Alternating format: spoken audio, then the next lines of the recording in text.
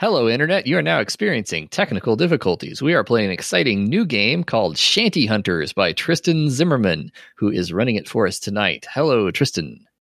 Hey guys, it is a genuine delight to be here. I could not be more excited. Mm-hmm. Well, we're glad to have you. Really and we have Ethan and Dan and Ben, our exciting players tonight. Yep. You're going to be hunting some shanties. So tell us what's up, Tristan. So, it's 1880. You are sailors and scholars traveling the world's sea lanes to document the dying art of the sea shanty. Sea shanties are work songs. Sailors sing them while hauling or heaving to stay in time with one another. Shanties are largely sung only aboard merchant sailing ships. Commercial sail is obsolete in the face of new steam technologies. Its majesty is slowly fading from the world. Shanties will surely vanish unless someone writes them down. Your characters are people obsessed with documenting these songs. It's the only reason for you to still be documenting shanties, because there's a wicked spirit that doesn't like it when these songs fall into the hands of landsmen. All of you have sailed together before, and all of you have tangled with this spirit in the past, often endangering the ships you've sailed aboard and the crews you've sailed with. But you're obsessed, so to you the shanties are worth it. I believe all of you have picked characters, is that correct? We have. Yep. Can we go around the metaphorical table and have you guys introduce your characters, starting with Ben? Yeah, I am playing Jack Cobb, who is a non-traditional scholar, I guess. I just am doing my own research on my own time, getting paid as a sailor as I, kind of observe and obsessively, write down these shanties. Right. Ethan, can you tell me a little bit about your character? I'm going to finish chewing my taco, and then I'll tell you exactly that. I am playing Celeste Faure, a client scholar. I am a scholar of quite significant means. I dabble in the occult, and I am a musical theoretician. I am sponsored by the Comte de Gaidon, who pays me to sail aboard ships and overhear the shanties, because the Academies believes that shanties aren't real art, and my efforts contribute nothing to the world's aestheticism. But we'll show them, me and the Comte. And Dan, can you introduce your character? Yep. And I'm playing Alan Fears tonight, a hydrographer or oceanographer. His profession is taking precise readings and wiring data back to shipping houses after trips. His drive is Jonah. He is I apparently am the sailor's babe, struggling fruitlessly against destiny.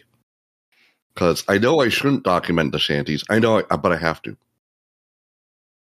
And every time you do, bad things happen, but you just can't seem to stop yourself. And it does seem very coincidental. There is a pre-gen character in the list that nobody picked who genuinely believes it's all a coincidence. That whatever, I document things and then bad things happen, but it's not like one causes the other. That'd be crazy talk. Nah, it's all just a good time. But while we're talking about drives, the thing that really, drives your character to make the frankly unwise and perhaps even dangerously reprehensible, given that you are endangering the people around you, decision to document these shanties. Ben, what is Jack's drive? Jack's drive is occultism. He wants that magic because when I was a kid, there was an old lady who could conjure treasure from the sea. It just randomly washed up by her feet as she was singing. So I want some of that. I want some of that power. And Ethan, what is Celeste's drive? Celeste's drive is pure musicality. She loves the music of the shanties and just needs them preserved and transmitted and appreciated by the larger society. Because what is life without art? What is life without art, indeed? So let's talk. Well, first off, important question. In real life, are any of the three of you a trusty shellback? That is, someone who has crossed the equator at sea and undergone the crossing the line ceremony? No. I have crossed the equator at sea before, but I don't think there was no ceremony of it. Okay. So close. I live in Missouri. Look, I also live in Missouri, but I'm a shellback, so yeah. Well, I guess maybe it's me then of the group. All right. Someday I will ask that question, and somebody will say yes, and that person will get an extra +1 point in seamanship. But it is not this day. So let's talk about the rules real quick. So Shanty Hunters uses a stripped down version of the Gumshoe engine. If you look at your character sheet, you will see that in addition to your drive, your nationality, some information about your character's background, you will see that you have 8 skills. And all those skills have a little number next to them.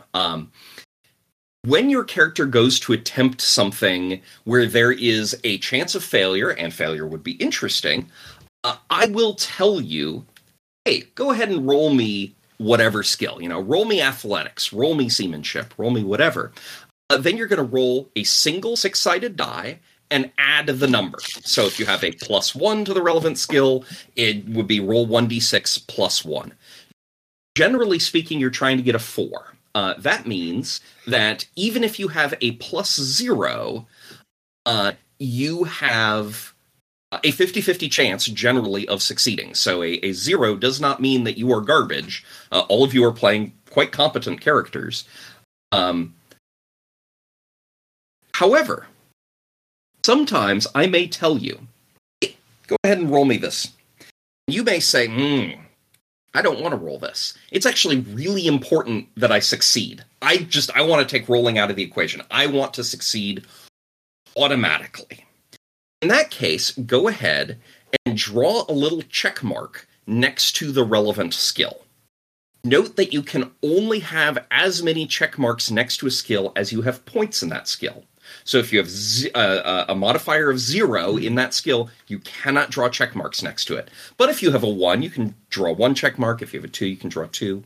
If you draw this little check mark before you roll, succeed automatically. You don't have to roll.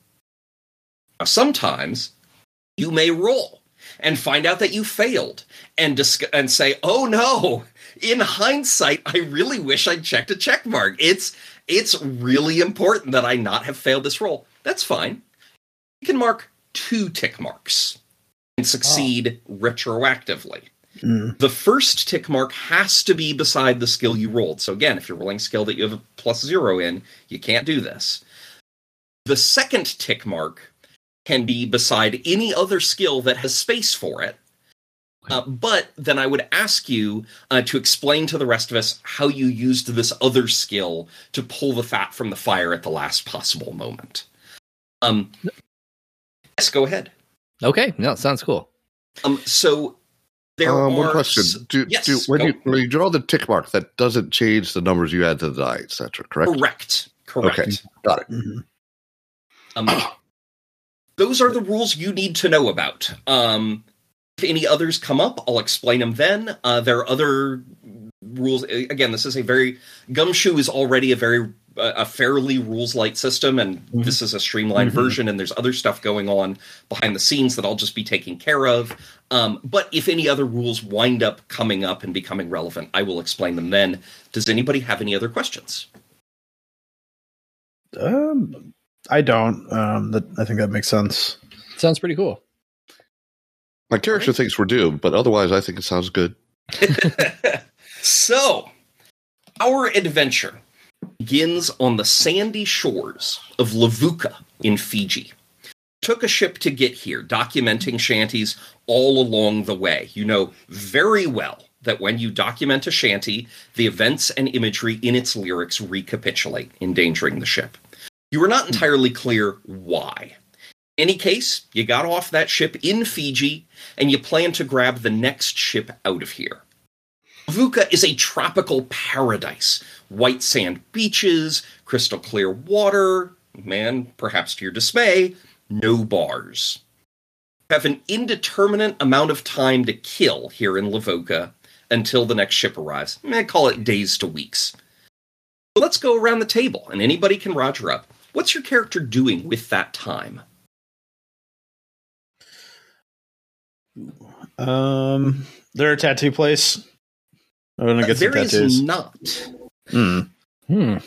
So Levuka really is just a little, like, if this were the American West, we'd call it a whistle stop town. It's really, it's just kind of a string of buildings halfway between like wooden building and shack along a very thin stretch of beach between the bay and the verdant shore, the verdant slopes of the mountain. There are no bars because there is a law against providing alcohol to the locals, the Fijians, and there's simply not enough colonial folks to warrant opening a bar.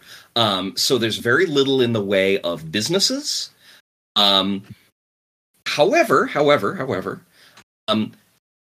I don't know if Fijians in the year 1880 had a tattooing tradition. If you like, we can say that they do, and maybe that you are making nice with the locals and getting in friendly and making friends. Yes, with the idea of maybe getting yourself a local tattoo. Mm-hmm. Yeah, Okay. that I would like that. Well, speaking of the locals, I would be inquiring about their musical traditions, seeing if they have any songs or chants or anything of the sort that I could document. Okay. And Alan, what are you doing? Approaching the docks every time I think I see a ship coming, but not actually getting close enough to hear if they're singing on the way in. Okay. Because he could, it would be bad, but he wants to, but yeah, that. So The inner monologue is very loud for him right now. yes, I would imagine so. So there are no European or colonial ships pulling in, but there's constant stream in and out of the bay of Fijian fishing boats, right? And there's absolutely a local singing tradition, which Celeste is currently avidly making friends in order to document. And yeah, you kind of, oh, there's a song. I could get closer. Oh, but I shouldn't. But no. And, well, but I'm kind of tempted. No, I shan't. Yes, that. One other question: Do we know each other? Are we working together? Yes, you were all on the same ship on the way out, and you all documented shanties together, so you were all friends. Okay. Yeah. And friends, colleagues, co-conspirators, however you want to phrase it. Yep. Okay, so I'm just like looking up a little bit. I was actually just like looked up a little bit on tattoo culture in Fiji, and that there is actually mostly tour for women. Cool. Is Jack picky? I mean, what I was going to, so my pitch was that I wanted to roll occult and just be like, I know things and I'm a seeker of knowledge. So I want to, kind of try to get in on that way. So I guess I'm not picky, but like, it's whether or not I'm also not a woman, clearly. So, it's whether or not I can convince them to even give me a tattoo. Okay. Fun. Comparing this to my notes. So you are making it in, and all of you, and well, perhaps less so for Alan, but certainly for Jack and Celeste, you are making friends. The Fijians seem quite happy to make friends with friendly people. I assume that none of you are being jerks. Well, I don't And- think I am, at least. Yeah, exactly. But I am a French aristocrat. in Margaret Polynesia, Mead. so who knows? You can say. And you are making some inroads, and you, yeah, okay. So you're making some inroads, and the three of you learn that there is going to be a party tomorrow night. There's going to be a big party in one of the coastal villages, and at this party there is almost certain to be song, to be sure, and things may go pretty smooth, and this may be a perfect opportunity to pull somebody aside and be like, "Hey, any chance I can get me one of them tattoos?" Alan, is this party of interest to you? Sure. It will take my mind off the doom that no doubt awaits people I'm about to travel with. I love it. So, the trick is the trick is getting an invitation to the party. Not that there's formal invitations, of course, but there's still invitations. There's still, effectively a guest list. And we've been here for a while. And you have been here for, let's call it a week at this point. Okay. Which means that you know enough people, and you're in with enough people to have a sense of who you need to talk to in order to be told, like, hey, time, place, show up here. Mm-hmm. And the three of you talk to this relevant person. She tells you, look, we'd love to have you, right? More the merrier. But maybe you could do us a solid.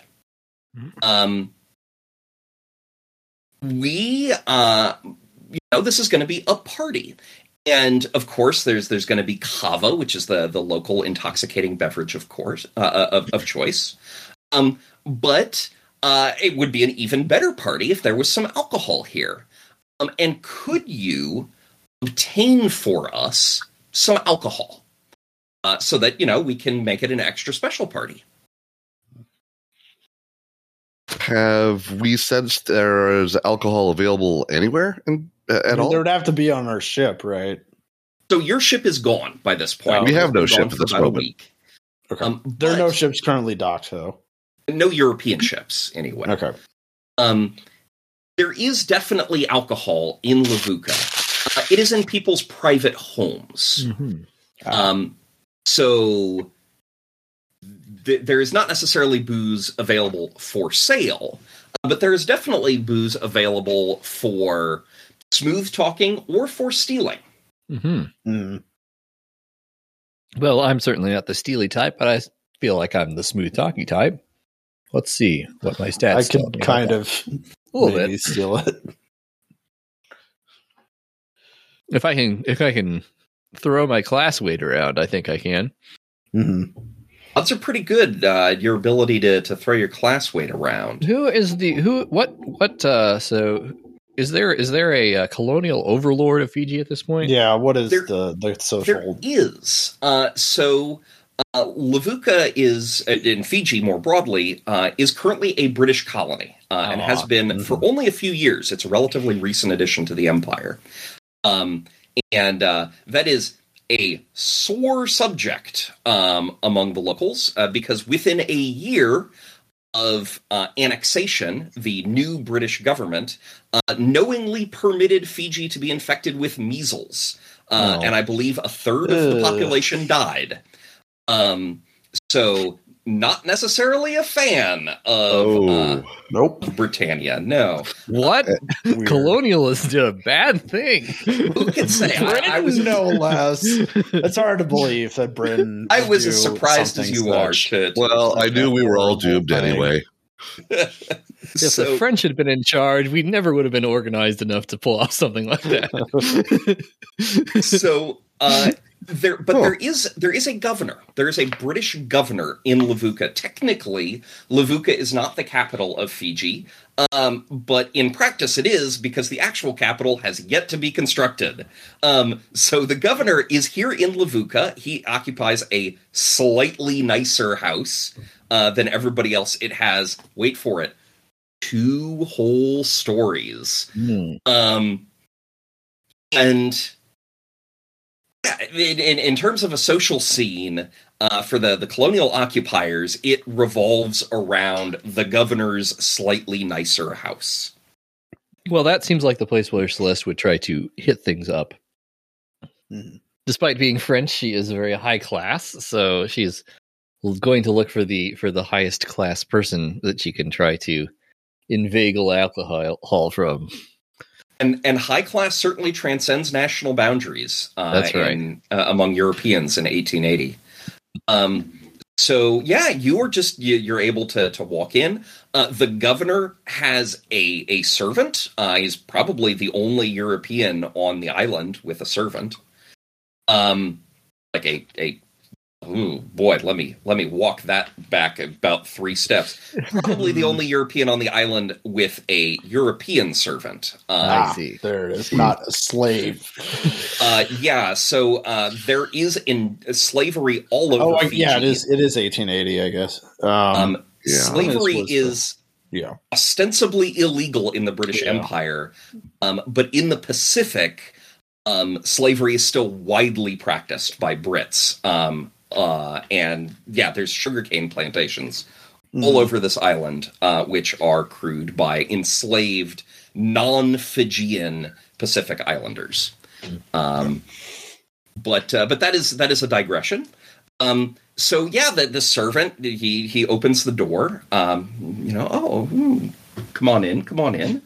And while you're waiting in the waiting room, you can hear somebody bustling about upstairs. The governor's probably putting on, his fancy jacket or something.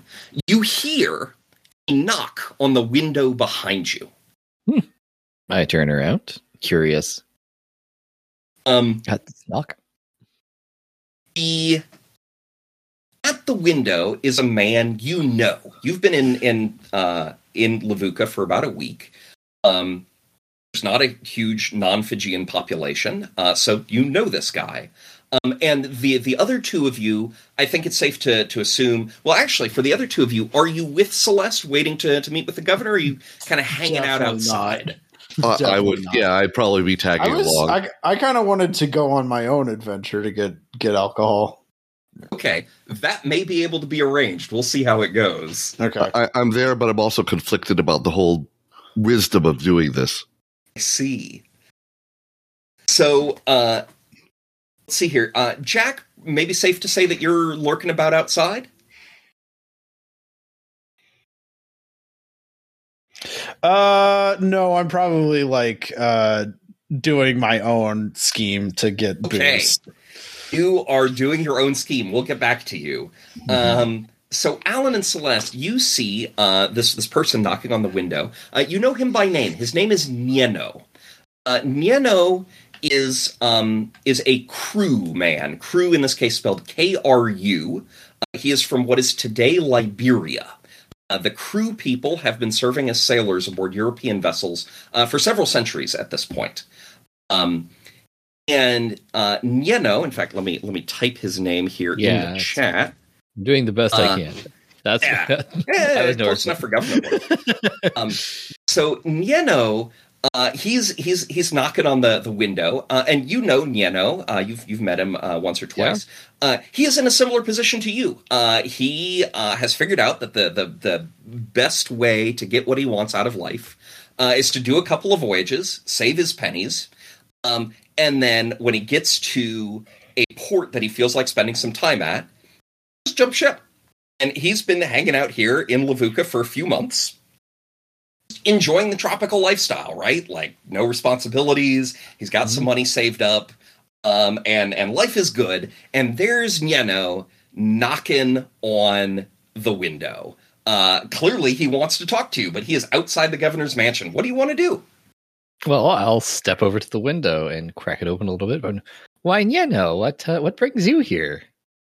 Hey, while you're in there, listen, I haven't had a drink the whole time I've been here, and sailors, right? The stereotypes exist for a reason.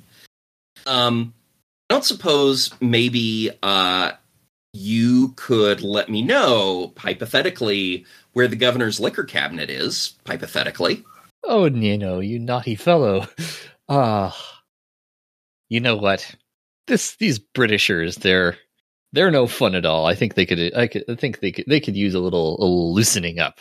So I'll see what I can find out for you, and I won't tell the governor.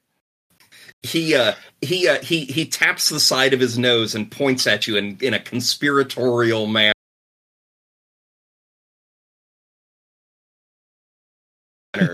Says, just sort of ducks down below the sill of the window and is lost to sight. Well, I will give a little mischievous giggle and tap my nose back at him. Turn back around. Right.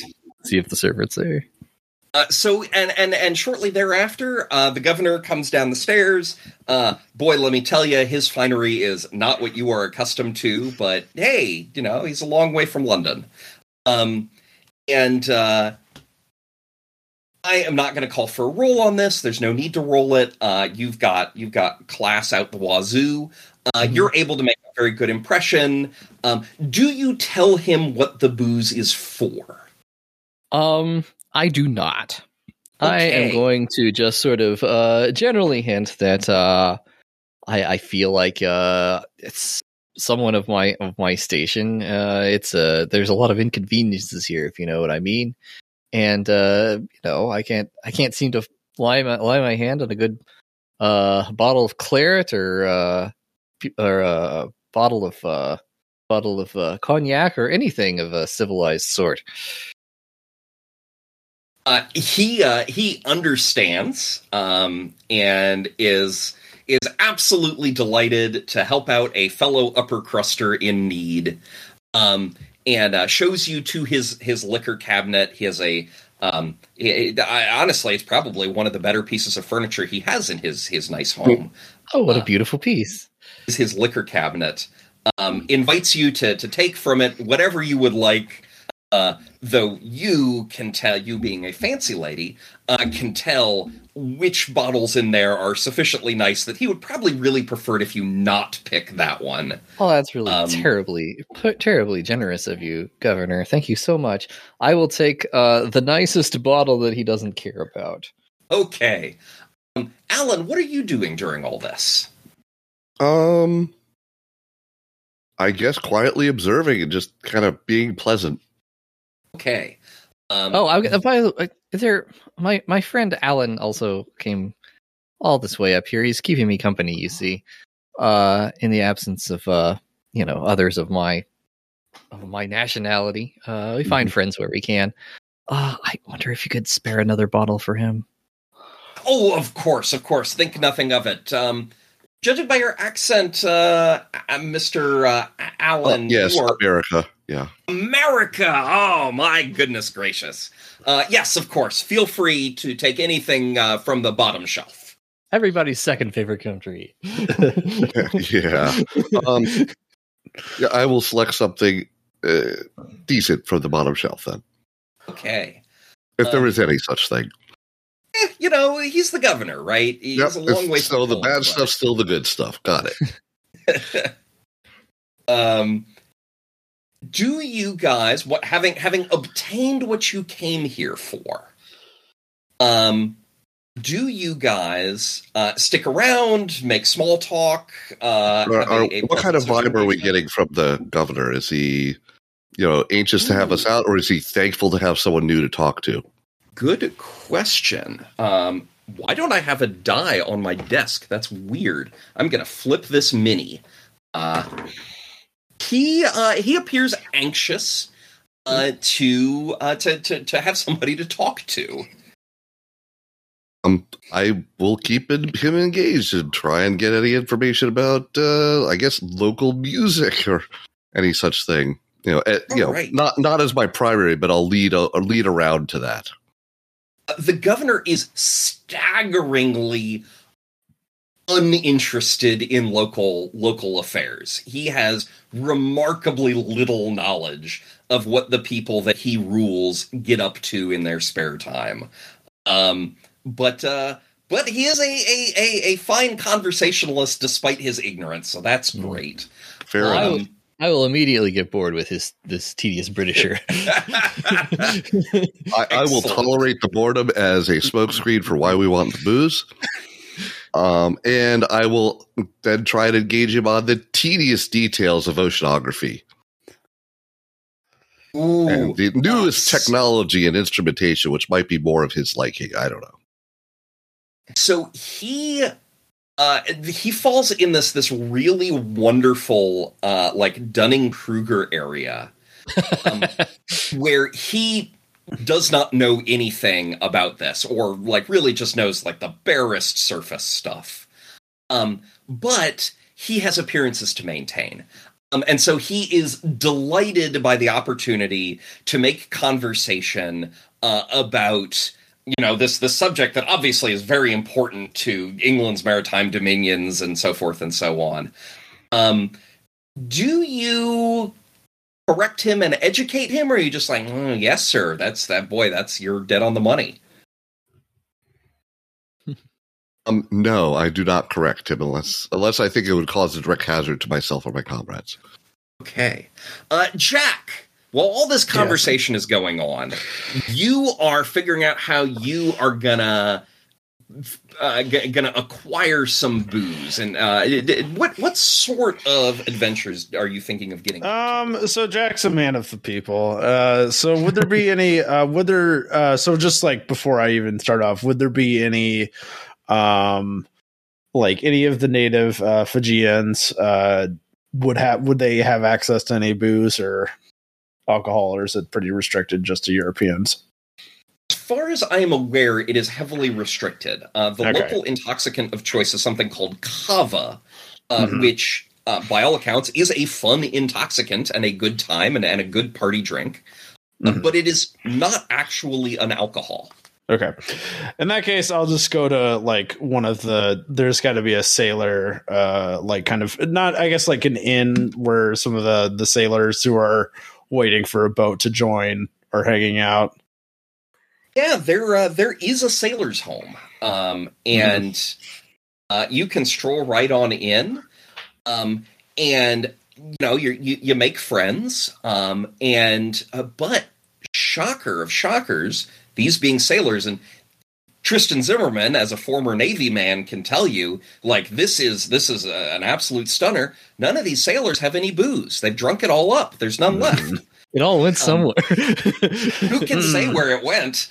And then, speak of the devil, Nieno pops up. He walks into the sailor's home and announces, "Shipmates, excellent news! The French woman is going to acquire booze." Well, there you go. Well, everything worked out.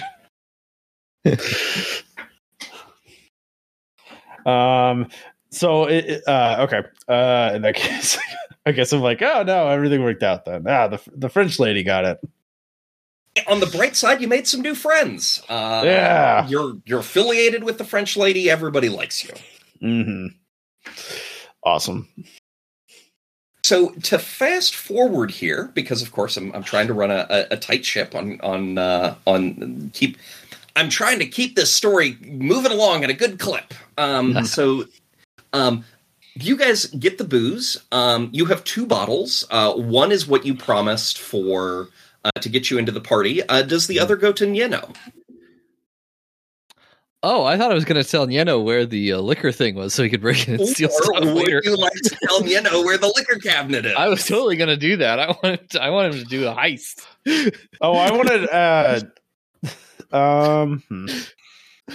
I'd like to trade I would like to see if I can convince Nieno to give me his store of the liquor in exchange for occult knowledge. Ooh. So Nieno will agree bringing up to this first person. Yeah, Yes. sure. I know a thing or two. I'll tell you what I know. But No, I was going to get your liquor, and I will give you the occult knowledge. oh, you want to give me occult knowledge? Yes, in exchange for your liquor. I've been around the block. I've been around the sea. Have you ever been to Haiti, Niano? I have been to Haiti. I had a very good time in Haiti, and now I'm not in Haiti. But did you learn the voodoo of Haiti? No, I definitely did not. Well, I have learned the voodoo of Haiti. A little bit of it. I have this. And you know what's fascinating about Haiti, Niano? Is that you could just take a guess. What do you think is fascinating about Haiti? How much fun I was able to have without speaking any French? Yes, but more importantly, they're an independent country, right? The slaves rebelled, and it's all they have it now. And would you be surprised to know that Haiti is the only country that has this voodoo? Is that a coincidence? I think not. I think it is because of this voodoo of which this magical tradition they have that allowed them to break free of their vile French masters. Well, there's one thing I appreciate. It's breaking free of the vile French. Yes. He says, with Celeste nowhere nearby. Yes, but I'm sure you're only talking about other French people. It does occur to me, what if it goes the other way around? What if their freedom and independence is what gave them this cool knowledge? Well, the knowledge existed before the freedom. They get it from the mother country of the mother continent of Africa. It's inherited and shared between them all, and with that they've created a new. They've combined it. They've even combined it with some of the Lord's own religion to create a new one, which is the voodoo. At this point, is tell you what, okay. Go ahead and roll me sense trouble. 0. So 1d6 plus 0. You've still got a 50-50. You're going for a 4. Mm-hmm. Yes. A 4. Okay. Nieno is now looking at you like you're a mark. Like you are, okay. This guy believes that there's some sort of like secret Africa knowledge. I bet. Okay, like an idiot. I can take advantage of this, thinks Nieno. On the bright side, you are aware that he now sees you as a mark. So, that's something. Well, tell you what, because I, of course, I'm from Africa. And my family has been in and out of Africa for generations, and I have feet in both worlds, and I think I may have some of this secret Africa knowledge, the secret knowledge of the home continent, as you phrased it. But my friend, getting it from me will cost you. Well, I also have knowledge as well. I'm trying to get the rum from you. I'm paying you with this knowledge. The question then is, whose knowledge is more valuable to the other, kind sir? Yes, indeed. Then, well, I think you'll know that my knowledge is more valuable. I don't think so. I think the things I know would curl your hair. Is that so? I'd like to roll cruel just to essentially go from deadly serious. Do you think I'm joking, son? I am not. Ooh, okay. I have seen, as basically we do this whole joking con, and then it becomes a scene from the lighthouse. As I'm I have seen the magic of Haiti. I have seen magic beyond Hades. I have seen all kinds of magic. I literally go into that white lighthouse, curse him. Rise, Right, Neptune. roll me cruel. And I also do like other I add in Papa Legba somewhere. I show the that I have a Papa Legba Vive tattoo on me. Yeah, like it goes nuts. Oh yeah. 6. All right. So, Rise from the depths, full of Flowl in his fury. so Nieno kind of quails a little bit before he says, "Forgive me, I misunderstood what sort of person you were. I took you for someone that you were not. That's on me. I'm very sorry. Tell you what, after I rob this house, why don't I make it up to you and just provide you with a bottle of liquor and we'll all be squaresies? Does that sound fine?" Yes, that sounds excellent. It's good to know that we're at an understanding, boy. Oh, dear. So, Oh no, Maybe not that. yeah, maybe maybe not that. Yeah, oops. So the part Nieno is able to pull off his heist based on the information that he gets from Celeste. Oh yeah. The party goes off wonderfully. Jack, you are even able to get a tattoo. Yes. You have been assured that this tattoo contains great knowledge. That it is a powerful tattoo. That is what you have been assured. It will take you some time to learn the knowledge to determine this. I have to decipher it and meditate on it, of course. Yes, definitely. Yes. And the morning after the party, we'll see a sail on the horizon. And that sail becomes 2 sails and then 3 sails as the ship seems to. It's a really cool effect, actually, to watch it in real life, of a ship seeming to like levitate up from the other side of the horizon. So you see the tippy tops of it, and then more and more and more until you can finally see pretty much the whole ship. It really seems to quite literally rise without really changing size very much. And yeah, it's definitely it's a ship, and it sails right into the harbor. It drops anchor. Who among you has at least 1 point in seamanship? I do. Yep. Not I. Also, All right. So the 2 of you recognize something very interesting about this ship. You can tell that her rigging does not match her hull. Her hull is that of a clipper. It's thin, it's low, it's very long, all smooth curves. It was clearly built to carry high-value cargo at great speed, goods like tea and opium.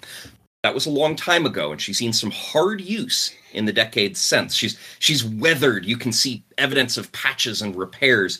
And her rigging is no longer that of a clipper. It's the rigging of a bark, a compromise plan that reduces her speed, but also minimizes the strain placed on her aged hull. Okay. The 2 of you recognize this about her, and all of you see the name Amelia painted on her quarter. And the Amelia lowers the captain's gig, and who, boy, by the way he's acting and the way he's dressed, certainly seems to be the captain, is being rowed in towards shore. What do the 3 of you want to do? Why, it's a ship. Very exciting. very old. I will meet at the dock. I will Looks go a little down shaky. It's got lived a full life as a ship, though. That's how you can tell. Could be full of stories, though. there. Can we see what yeah. flag it's flying? It is flying an English flag. Well. Stories and shanties, as I like salivate. More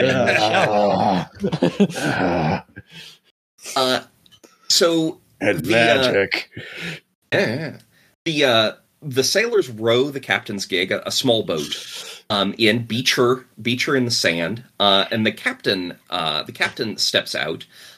He is a thin, sallow-faced man. It sounds like you guys are in a big rush to go talk to him. Who speaks first? I would like to speak first. Okay. I'd rather speak with like a bosun or someone who is more who is more closer to the actual crew than the captain. So, Art. So, Celeste, what do you tell him? Hello, Captain. Greetings. Welcome to whatever the name of this place is. Lavuka, Fiji. Thank you, he says. He smiles at you. His accent is German, not English.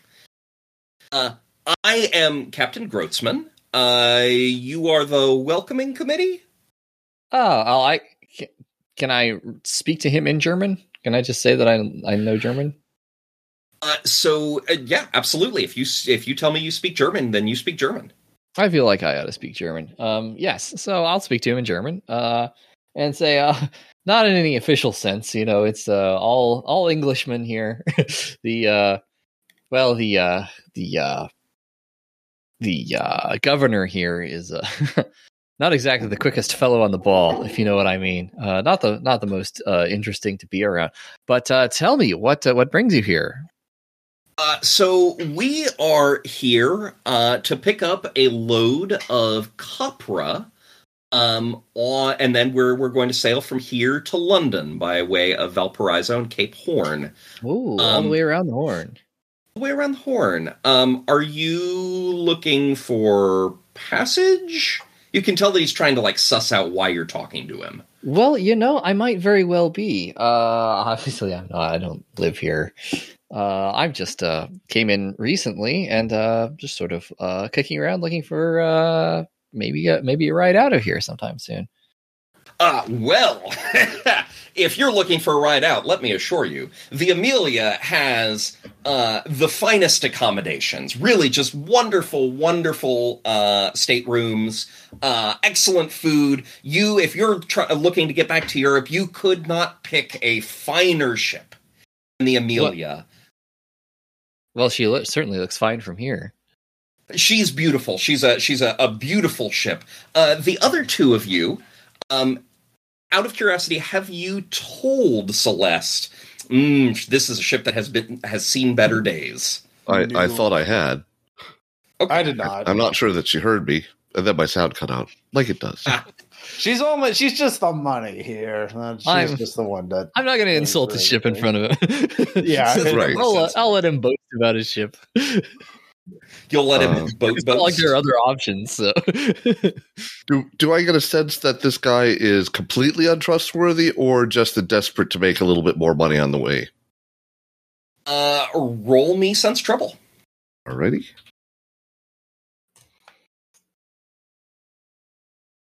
That's a 6. This guy, as near as you can tell, he's just looking to pick up a couple extra bucks. You don't get any sort of sense off of him that this is some sort of kidnapping for ransom scheme or anything. He's just talking up his ship to somebody that he thinks doesn't know any better. I'm spending the Comte de Gaydon's money, so I don't really care what he charges me. Perfect. That's fair. We got Comte money up in here. Are you also interested in spending the money of the Comte de Gaydon on getting passage for your friends, or is it? Well, if they don't have the means to pay for their own, I'm not going to insult them by insisting that I pay their way. But if it seems evident that I need to, I pay me own way. All right, Jack pays his own way. And I'm going to pay my own way. But I would think that I'm, according to this description, I'm making enough as an oceanographer that is not an issue. Okay, so you also don't necessarily feel the need to impinge upon the hospitality of your friend Celeste. Right. Now, if she offered, I would not say no. Not yet. Because Only after all, for we're doomed booze anyway. And drugs. And You can't spend delicious money in hell. opium. Only for delicious opium. Tasty opium. It's weird that I spend more time with Celeste than with I don't know. Opium. In my experience, opium-addicted sailors are a great time. Well, it does make it rather easier to observe them, I suppose. Well, we have another campaign we're playing right now in Red Markets where my character. Oh, right. Oh, yeah, your character is an opium-addicted Jesus. yachtsman. Yeah.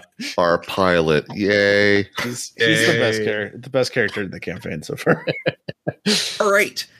So, actually, no. Let's do one more thing here before we fast forward. So, Jack, as Captain Grotzman walks up towards the governor's mansion in scare quotes,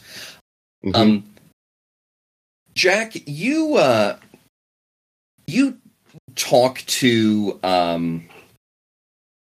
Actually, hold the phone because you said you wanted to talk to the bosun.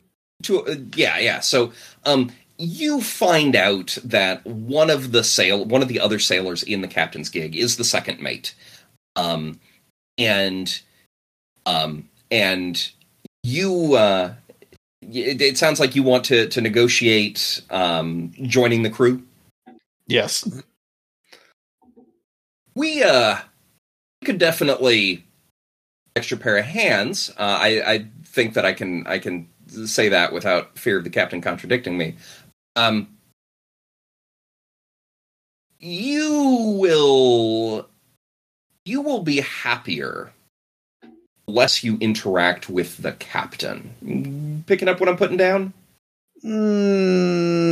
I will be. So I'd better talk with him instead of you. No. What I'm saying is, you made a good choice talking to me instead of Captain Gross. What do you mean by that? He's the captain, quite a devil of a man on the open ocean. I have been sailing with Captain Grotzman for a year and a half now. That time, I've never seen him pass anything to a sailor. I've only ever seen him put it on the deck and kick it over to them. He's not. He's one who believes in the divisions of the social divisions, as it were. Like I said, you'll be happier the less you interact with him. I see. Well, then, that sounds rather difficult to. Doesn't sound like a good captain, then, does he? He's an able enough captain. He just prefers to do his work through us, through the mates, and sailors who try not to work through us typically wind up regretting it. Hence, me trying to do you a solid and warn you. You get what I'm saying? Yes. I think I understand. Okay. Yes, very well. But does it sound like we have a deal? Is it possible for me to get on in exchange for work? Absolutely. He shows you the ship's articles.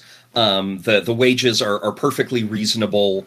The articles are missing a few clauses that would be present on better ships. For example, there's a guarantee of food. There's not a guarantee that the food will be good on a better ship. Yeah. It would have that. But yeah, everything's pretty industry standard. Okay, as they're kind of like nearing the completion of like the tour of the ship, I like put my hand on like the railing, and they're like, "This is an old ship. Yes, new rigging for an old boat." Yes, her old hull couldn't quite take the strain anymore. My understanding is the company picked her up real cheap. Paid to re-rig her and figures they can squeeze another decade or two out of her. Maybe they can, maybe they won't. Who knows? Well, we'll find out. So, fast forward? Sounds good. Yeah, I guess so. Yeah. Mm-hmm. So, we are going to fast forward. The crew of the Amelia loads aboard a a cargo of copra. They offload a cargo of machinery. You are informed it is sugarcane processing machinery, which is what they're bringing here. Then they unload copra. Copra, C-O-P-R-A, is dried coconut. It's really useful. It's really valuable because you can press the coconut flesh to get oil, and you can weave the coconut fibers into rope. So this is a pretty common export from the Pacific to Europe at the time. I do have a question. Is Yes. whaling still very much a practice still for whale oil, or is that basically now, or have we kind of figured out kerosene and everything? I believe whaling is still occurring. Yeah, but I not believe maybe it not is- not to the scale as like a couple hundred years ago. Well, if there has been any decline, and I don't quite remember where exactly the peak of the whaling industry falls, if it's pre or post 1880, probably pre 1880. But it would fall only a few decades pre 1880. Okay. And in fact, sailors, for example, who have served aboard whaling ships. Of course. It is bad work. They are glad not to work aboard whaling ships anymore. But one final detail about copra: copra is incredibly flammable. Today, in the year 2021, copra is still shipped internationally. It has to be shipped very carefully because if transported in the wrong conditions, it will spontaneously combust. It is that flammable. So, just be advised, the Amelia with her new cargo is a floating firebomb waiting to happen. Oh, okay, cool. Well, I don't know anything about that. It's a good thing. It's a good thing. It's a ship in great condition. Yes, I grind everything will my be fine. teeth. So, So is fast the forward to final- London, having gotten there with nothing going wrong. That's right. Yeah, exactly. Is it generally known that copra is very flammable already? oh yeah, absolutely. Everyone Okay, aboard so- the ship understands. And no one wants to have their ship on fire, so they're probably going to be relatively careful. Unless Yes. they're burning it down for the insurance, which Not might while be a we're on thing. it, I hope. It might be a thing that well, we wouldn't know that. So It is in fact a thing in the year Yes. 1880, for the record. yeah, So fingers crossed. Yeah, I'm with you, Dan. As long as you're not on it. When it goes up. It goes up. So one other sailor joins the crew. Nieno. Nieno has finally run through his pocket money, and it's time for him to go back to sea. And he joins the ship, and in short order becomes the Amelia's shantyman. The shantyman is not a designated position, but usually a ship has an unofficial sailor.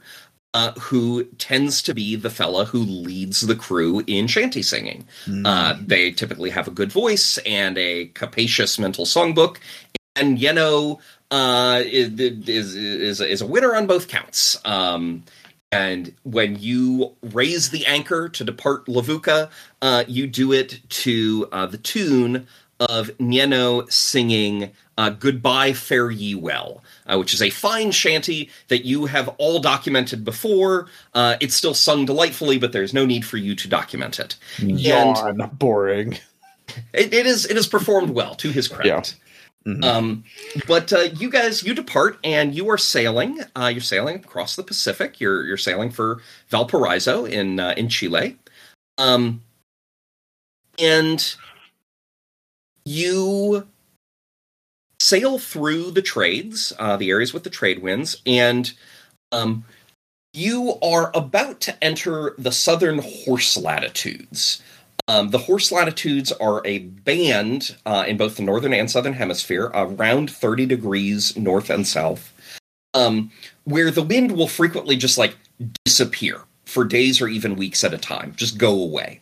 The horse latitudes are named that because supposedly during the European conquest of the Americas, ships carrying colonists would be becalmed in the horse latitudes in the Atlantic long enough that they would have to throw the horses overboard to conserve drinking water. No. are about to enter the southern horse latitudes, and the Amelia tacks, which is a perfectly routine sailing maneuver, and Nieno leads the crew in a shanty you have never heard before.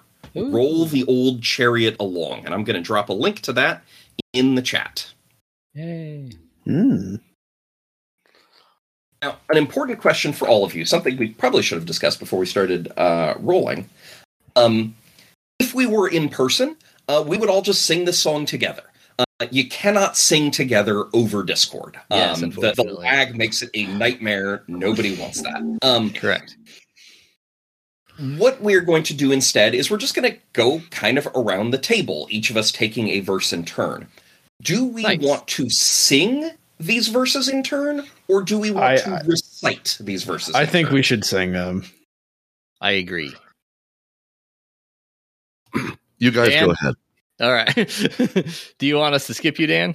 Yeah, that'll Okay. be fine. That is okay. Singing is a thing that is best I don't do. Or we can include you, and you can just recite your relevant verses if you prefer that. Yeah. Just tell me when to start singing. Okay.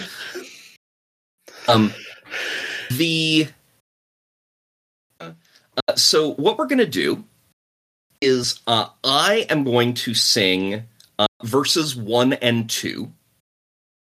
Ben, and I will sing the chorus of each as well. Ben, sing verse 3 and the chorus. Mhm. Ethan, sing verse 4 and the chorus.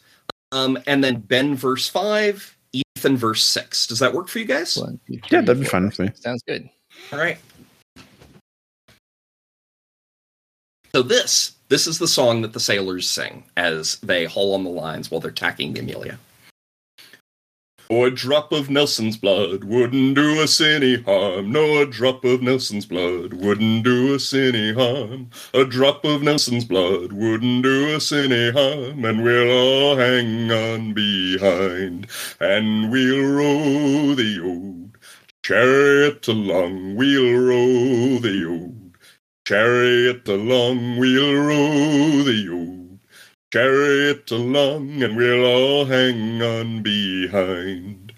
Oh, a new plum duff wouldn't do us any harm. No, a new plum duff wouldn't do us any harm. A new plum duff wouldn't do us any harm, and we'll all hang on behind.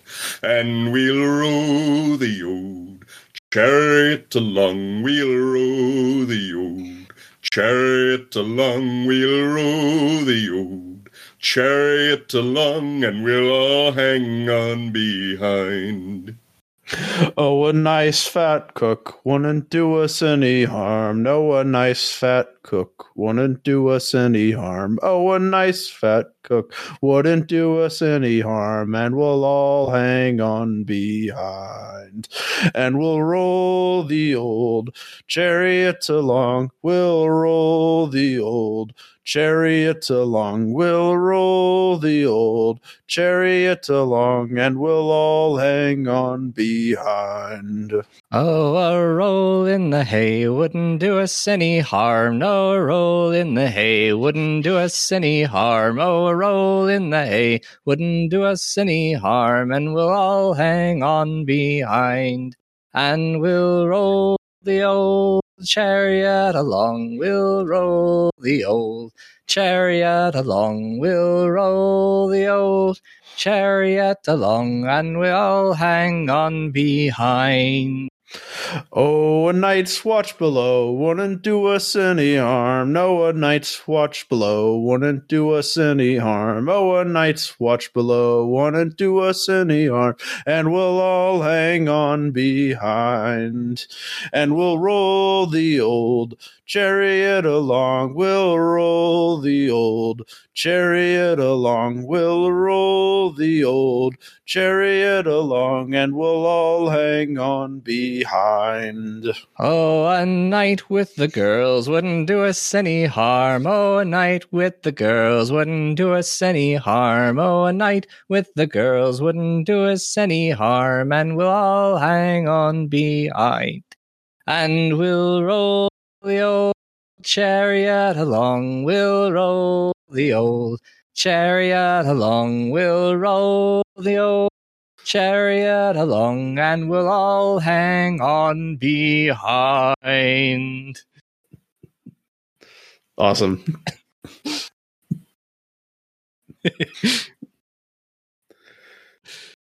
Good times. Yeah.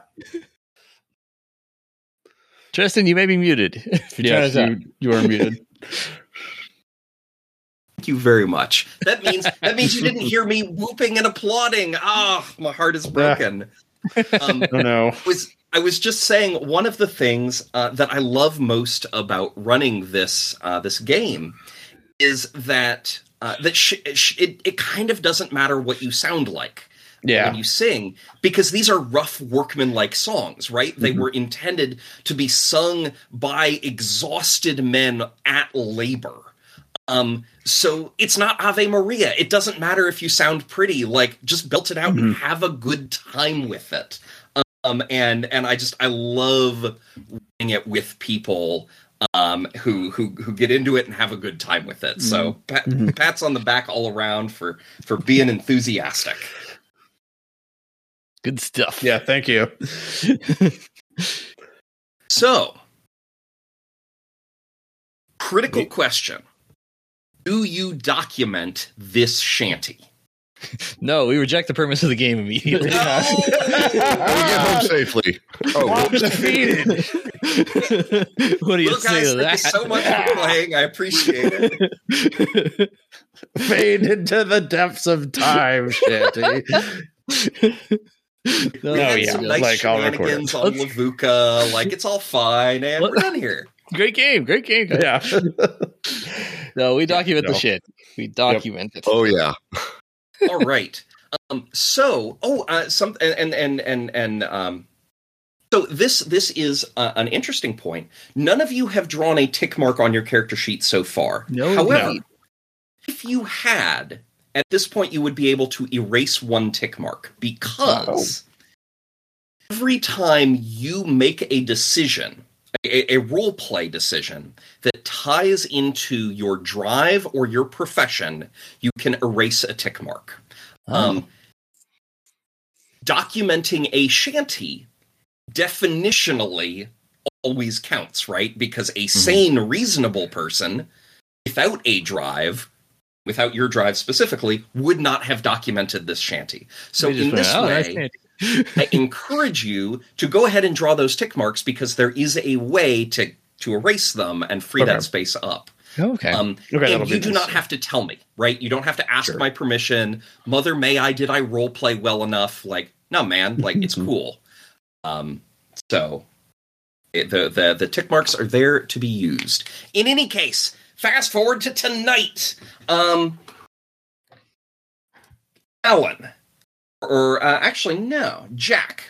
So, Jack, because you are working, you are in one of the ship's 2 watches. And the way watches work is you spend 4 hours up on deck working, and then you spend 4 hours below, hopefully sleeping. You do 4 hours on, 4 hours off, over and over and over again for the entire duration of the journey. That means you can spend months without ever getting more than 4 straight hours of sleep at a time. Well, that sounds like a great thing for your health. Oh my God, it's awful. It's the worst. Oh, okay. No, yeah, that doesn't sound great. No, it's so bad. Yeah. But Jack, you're up on deck. You are on watch right now, and it is the middle of the night. And Alan and Celeste, is it fair to say that you are also up on deck? Maybe you've had difficulty sleeping. Maybe you just popped up to get a breath of fresh air before you return to bed. But is it safe to say that all 3 of you are up on deck tonight? I am tired of the captain trying to engage me in conversation. More than willing to get away from him. Yes. Yeah. Me too is the worst. He's trying to do that. He's trying to do the better of 2 Weevils joke. And it's really not landing. He's tried like 3 times. Oh man. I've taken to pretending that I don't understand it because it's in English. Oh no, we We don't have weevils or lesser. It doesn't. No, I don't understand. What is weevil? Hold on. So, you're all up on deck, and it's dark, right? It's very dark. On the bright side, the moon has not risen yet. Speaking from personal experience, the night sky in the middle of the Pacific without a moon is incredible. I have never seen stars like that in my life. I will never see stars like that again, more than likely. So it's beautiful, but it is dark as sin. But you've been with all these guys for a few weeks now. You know everybody by silhouette at this point, even in the dark. So you were able to notice there's one more person up here than there should be. Right? There's the two passengers, you understand that. And there's the watch team that's on watch right now. They're up on deck. They're supposed to be. There's one extra person. And because you know everybody by silhouette, you know it's that guy. It's that silhouette over there is not supposed to be here. What do you do? Do we know who it is? You do not. You don't recognize Well, them. I thought I was the one on deck, though. So... but right. all three of you, all okay, are on all deck. of us are on deck. Okay, what's like the average like what's the obviously there are lanterns like placed around the ship, and right, or is it there are light sources placed around the ship, or is like given the light from the stars just like enough to, does that give enough light for us to like even see? So there is a lantern on the quarterdeck that is used to see the compass, which is how you know you're pointed in the right direction. It's not like there's any landmarks on the horizon out here, right? Right, of of course. course. Anyway, and Captain Grotzman is a reliable man, so it's probably safe to assume that he has hoisted a masthead light. Which means that there is a lantern at the top of the mast, which means that if there's any other ships out here, they will be able to see, hey, there's a masthead light over there. Don't run into that ship. Yeah, exactly. But the masthead light illuminates nothing. That's not its purpose. Okay, And it's just so there's just it's pretty dark is the answer. Like I said, dark as sin. I guess since I'm the one who's working, I guess I'm just like, am I climbing up the rigging, or just like what would be my daily kind of work during this shift? Oh, it's worse than that. If this were during the daytime, right now there's nothing that urgently needs doing, right? So you don't need to be hauling on a rope or climbing a loft or anything like that. If this were daytime, you would be assigned an important but menial task, right? Sailor always needs to be busy. Yeah. There's not enough light to do that, and it's certainly not worth spending the oil. So instead, what you are doing is, in order to stay awake, you are very slowly walking up and down the length of the ship. Oh, okay. That is your job right now, is just to walk in order to stay awake. It is awful. Yeah. I guess so as I'm walking, I'll approach the unknown silhouette, the silhouette who isn't supposed to be here as part of my walk. Okay. I'll just try to like walk in a way so that I intercept with them and like, hey, wait, what are you doing here? You're not supposed to be. I didn't think you were up now. And yeah, that's my plan. Okay. I love the choice of words. So you walk up to the silhouette, and you can see him better now because you are closer. And he is more than a silhouette, though it's still dark as sin. And you definitely don't know this man. And you can tell this man is missing an arm. One of his sleeves is pinned up. And he scowls at you and says, "No, I don't suppose you would know that I was up right now. I'm not supposed to be up at all. What are you doing then? Summon me?" I don't know what you're tied and summon you. You were already up. Don't you be gaslighting me, boy. That's a term that existed then. So, Jack is getting into a bit of a verbal confrontation with this mystery figure. Alan and Celeste, are you going to get involved? I am absolutely not going to get involved. I'm not going to. Can we hear what they're saying? You can. I will listen.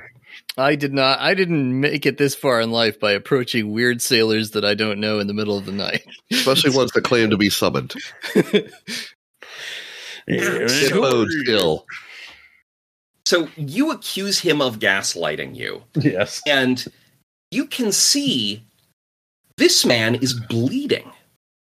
He's bleeding from the stump of his missing right arm, which is, again, the right sleeve is pinned up. He's bleeding from his right eye, which also seems to be missing, and he's bleeding from his left shoulder.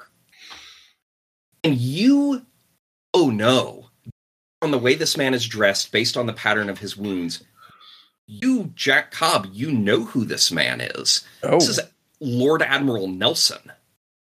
Oh. This is the hero of the Battle of Trafalgar. He is the great nemesis of Napoleon, who is definitely dead and has been dead for several decades, more than several decades, has been dead for almost a century. And he is bleeding on deck, accusing you of having summoned him. I'm sorry, Admiral Nelson. I didn't recognize you in the dark. No. But now, yeah. No, Now I suppose see. you wouldn't have. So Now I again, see. young man, I ask why you summoned me here. I did not summon you. So it's not what's called at least I didn't. Perhaps someone else in this ship called you. Yeah. Somebody else. Definitely not you, though. Nor the French woman or that American hydrographer. None of you summoned me. You're real confident about that, huh? Well, I mean, not I didn't consciously do it. I didn't say, yes, I'd really like a dead British admiral to come on this ship at night. You know. Consciously subject me to torment by dragging me from the depths of hell to stick me on the ship and remind me of all that I cannot experience anymore. You didn't consciously do any of it, and that makes it okay? I am going to really enjoy sinking this ship. You don't need to do that. Maybe we can work this out. Oh, maybe we can work this out. Maybe, but yes, I guess is there something that I could do to, you need some brandy, some food? No, Any I of the think things you miss living at Davy Jones' locker? No, I think what I really need to do is drown all of you. I think that's it. Don't do that. And again, Celeste and Alan, you are very much privy to this conversation. Well, I'd expect as much from Admiral Nelson. Do I have any clue whatsoever how to address this sort of thing? Go back to hell. Because it's implied that we have done things like this and encountered things like this before. Can I roll occult to know how to banish a ghost or spirit away from me? Roll me occult on that. While I answer Dan's question, one of the interesting things about these shanties is everyone is unique. Every shanty is different. So what worked in a previous shanty may not necessarily work in this shanty. That said, Jack is gonna try to see if he knows a thing or two about banishing ghosts. Maybe that would be helpful. I'd actually like to check the skill. Oh, what fun! Okay. So you draw a tick mark for occult, which of course you have several points in. Mm-hmm. I believe 2 points in. Yes, that's right. So you still have room for a second tick mark in occult should you need it at some point. And what you need to banish a ghost. You're going through your mental catalog. Yeah. You know a lot of things about banishing ghosts. This kind with salt and this kind with holy water and so forth and so on. This one needs to hear the crow of a rooster. You're pretty sure. You're pretty confident that if you expose the ghost of Nelson to the crow of a rooster, he will go away. And fortunately, there is actually a rooster aboard this ship. There's a small quantity of poultry, a live poultry, aboard the Amelia. And I guess also we want eggs too, and to correct. have a propagation of those chickens, probably. Jack, you don't get to eat the eggs. Sailors don't get to eat the eggs. The eggs are purely for the Captain Groatsman, for the mates, and for the passengers. But there is a rooster. He is on this ship. You all know where the rooster can be found, and this is a piece of information you possess. Jack, do you tell the rest of the party about this little bit of rooster knowledge? Yeah, I'm gonna fine, Nelson. I'll deal with you in a second. And I'll walk back. We need to get a rooster to banish Admiral Nelson's ghost. And then I just walked back down to the hold where the rooster is. He's all business. I will attempt to distract him and calm him down with reassuring kindness, even though he's a dead guy. Because I got nothing else, really. Go ahead and roll me kind. Alrighty. Is this really the worst thing that's happened to you? I can't help but think it isn't. That's an 8. So you go to reassure him, and Nelson, as you're walking up to him, he's raising his arm, and you can hear kind of a wind beginning to howl, and this reassurance is going to work. You're going to successfully distract him from his intention of drowning all of you. Good. And you ask him if this is really the worst thing he's endured? Let me think. With that good a roll, I'm thinking maybe I wouldn't. So maybe this isn't the worst thing he's ever. It probably isn't the worst. Probably not the thing to remind him of. Let us retcon that. Surely there is some joy you can take in this experience. You're here now. What? And I'll just try to engage him in discussion or hypotheticals to distract him from, destroying us instantly. So he lowers his arm and he says, well, it is true. This is terrible. I don't want to sugarcoat this. Every minute up here is an agony. And I hate all of you, and I'm very excited. I was going to drown you, but there's plenty of time for drowning. Because there are other people on the ship that are not at fault. I know we're doomed, but maybe not tonight. It's fine. Do you have any idea how many people I've killed? Yes, actually. Oh, then you know it's a big number. And I like killing. Add to it. Do something new. You have a chance to do something new. Being dead, you probably don't have that chance often.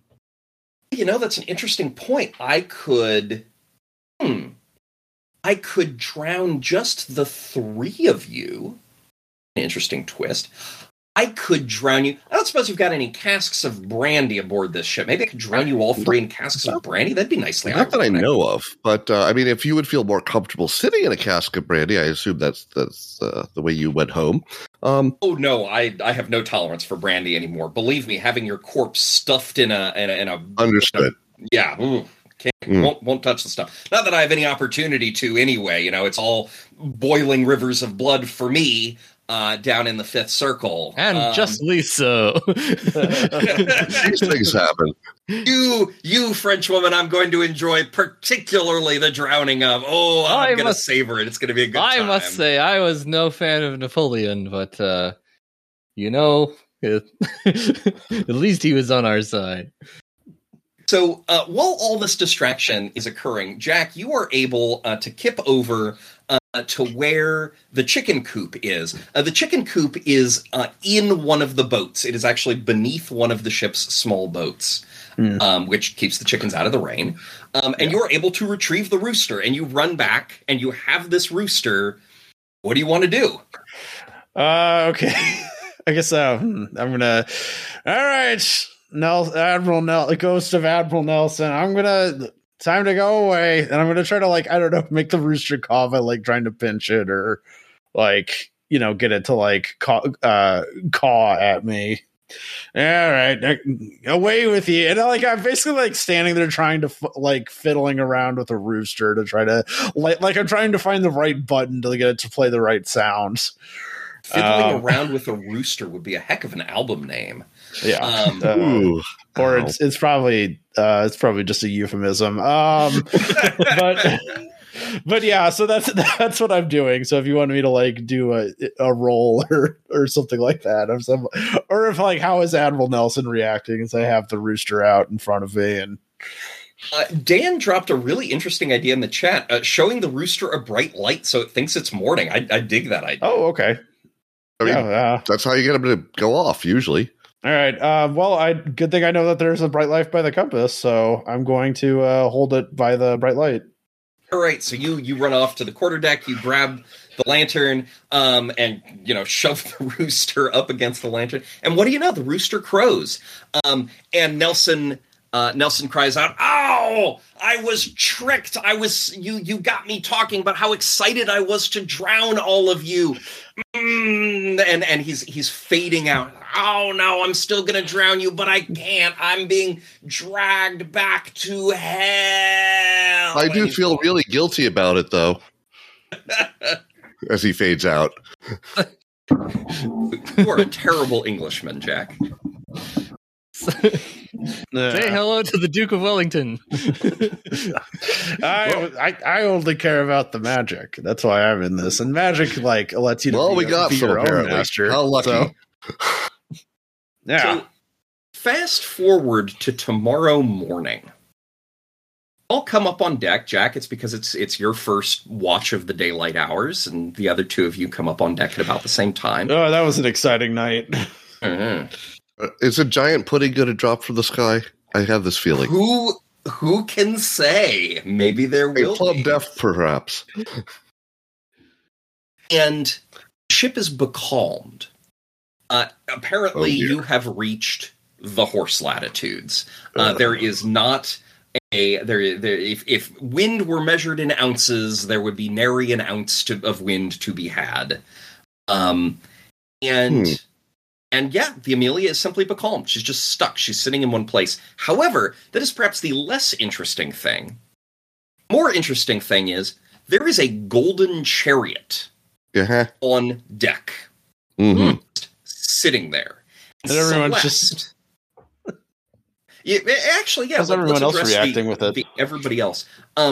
You all know from personal experience that when there is shanty magic afoot, the folks aboard ship who did not participate in the documentation of the shanty generally aren't involved. They grow compliant. They don't question why there is a chariot on the deck. They don't say like, we better get this chariot off the deck. Well, Alan heads over there to start pushing it, and we'll hang on from behind. Okay, so you go over with the intention of getting the wind moving. Perhaps you go over because maybe intentions matter. Maybe and as when you reach the chariot, you see something that you couldn't see from farther away. The space where the charioteer should stand, awash in blood. These things happen. Someone has taken their finger and written in the blood, "I have yet more friends." Oh, man, Nelson's still being vindictive. Nelson's a vindictive asshole. Like, not surprising to me. I think he'd enjoy being banned. He doesn't like me. He's not happy being in the material plane. He's not happy in hell. Man, where is he happy? Jesus. Celeste, you know which chariot this is. You recognize it. This is the bronze chariot that sits atop the Arc de Triomphe. It originally held a statue of Napoleon. It is a very distinctive chariot. We don't need to necessarily get into why, but you can tell this is that chariot. Yes, that would make sense. Everyone who's been to Paris would recognize it on sight. Like I said, I'm no I was no great fan of Bonaparte, but I'm more of a royalist. But I take him over Nelson.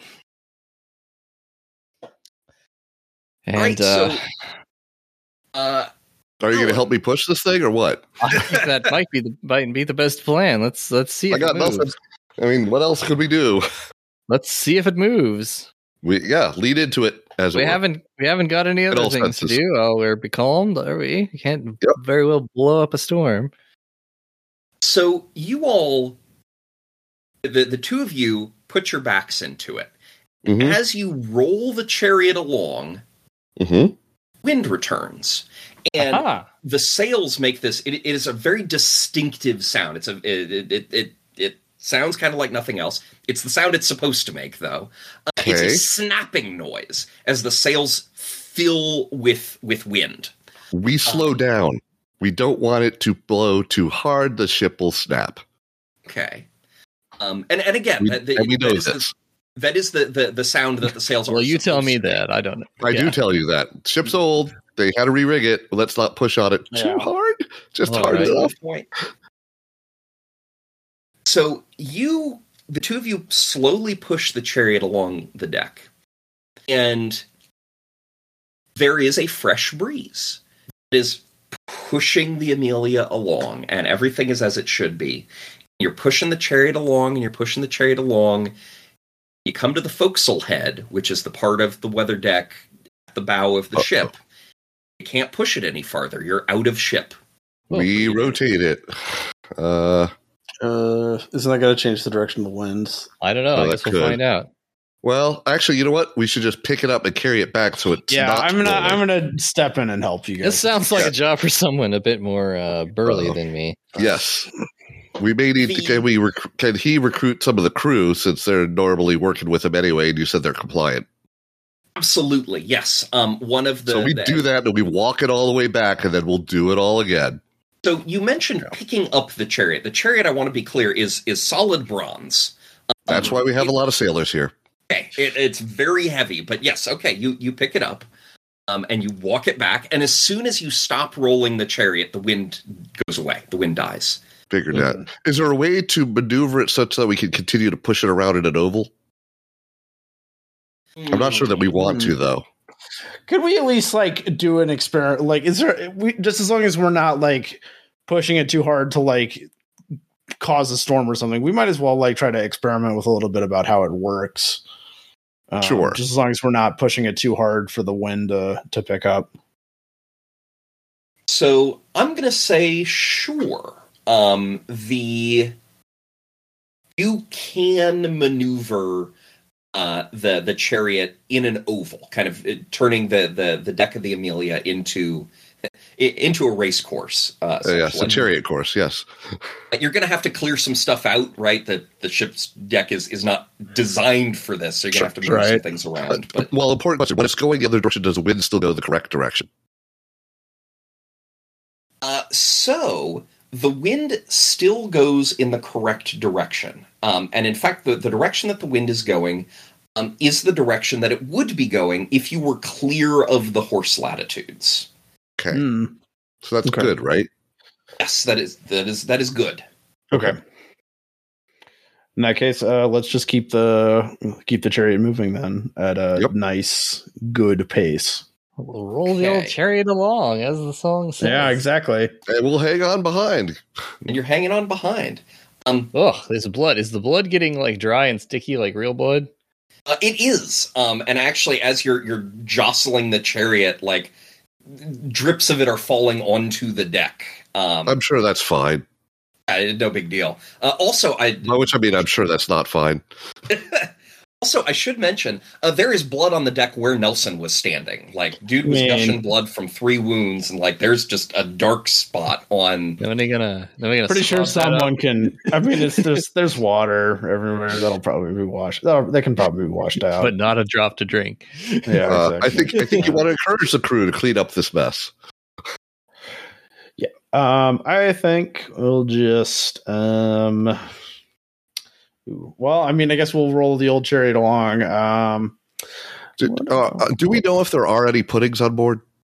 Probably isn't any pudding like just lying around, but if you were to request of the ship's cook that he I make think it would some- be prudent for us to do so immediately.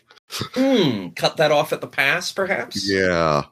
Is the cook fat? Let's see here. The cook is not fat. The Disappointing, but it wouldn't do us any harm, but it's not necessarily necessary. It should be fine.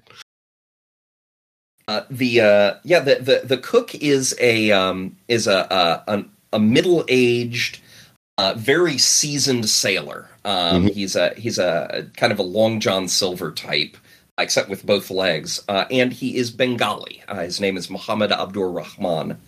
Nice.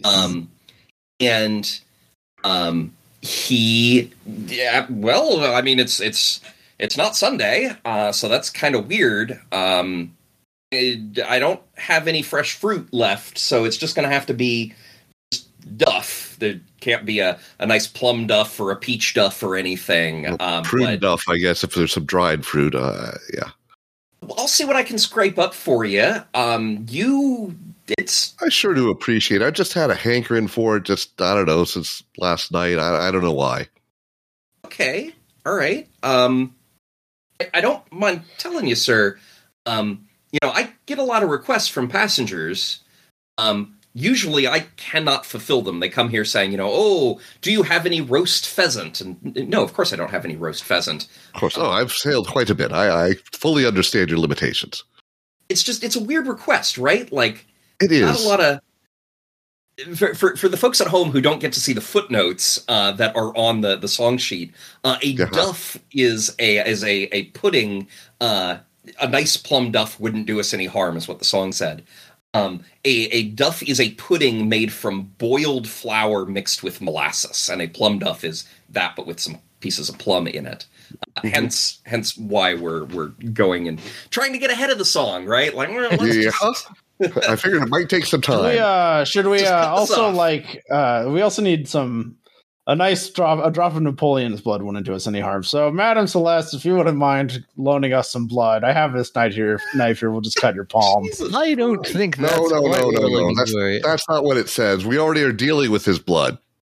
But maybe we can wash it away with brandy. Aha! Maybe. Swab the decks with brandy. That's going to be an expensive that's going to be an unpopular choice. But I mean, maybe we'll just take a little bit symbolically. Summon water.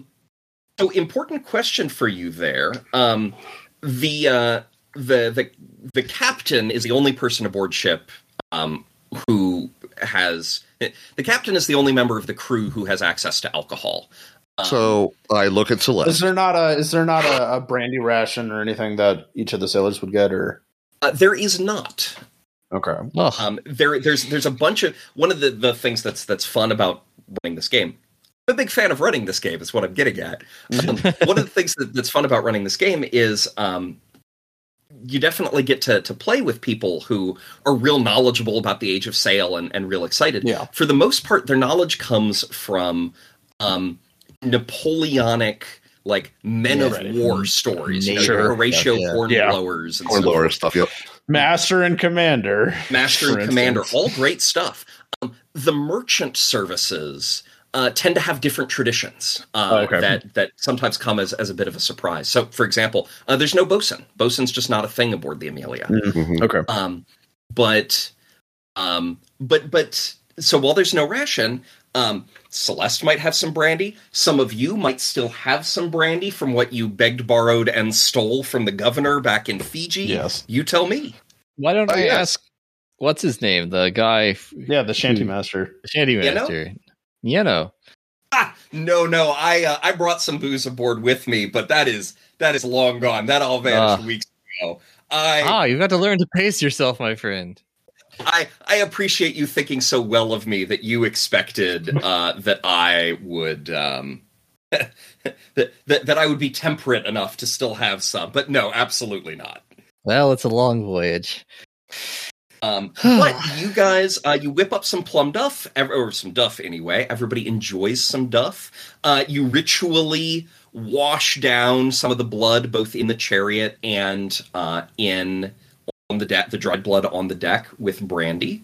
And after maybe a half dozen circuits of the ship, the chariot starts to become a little bit translucent.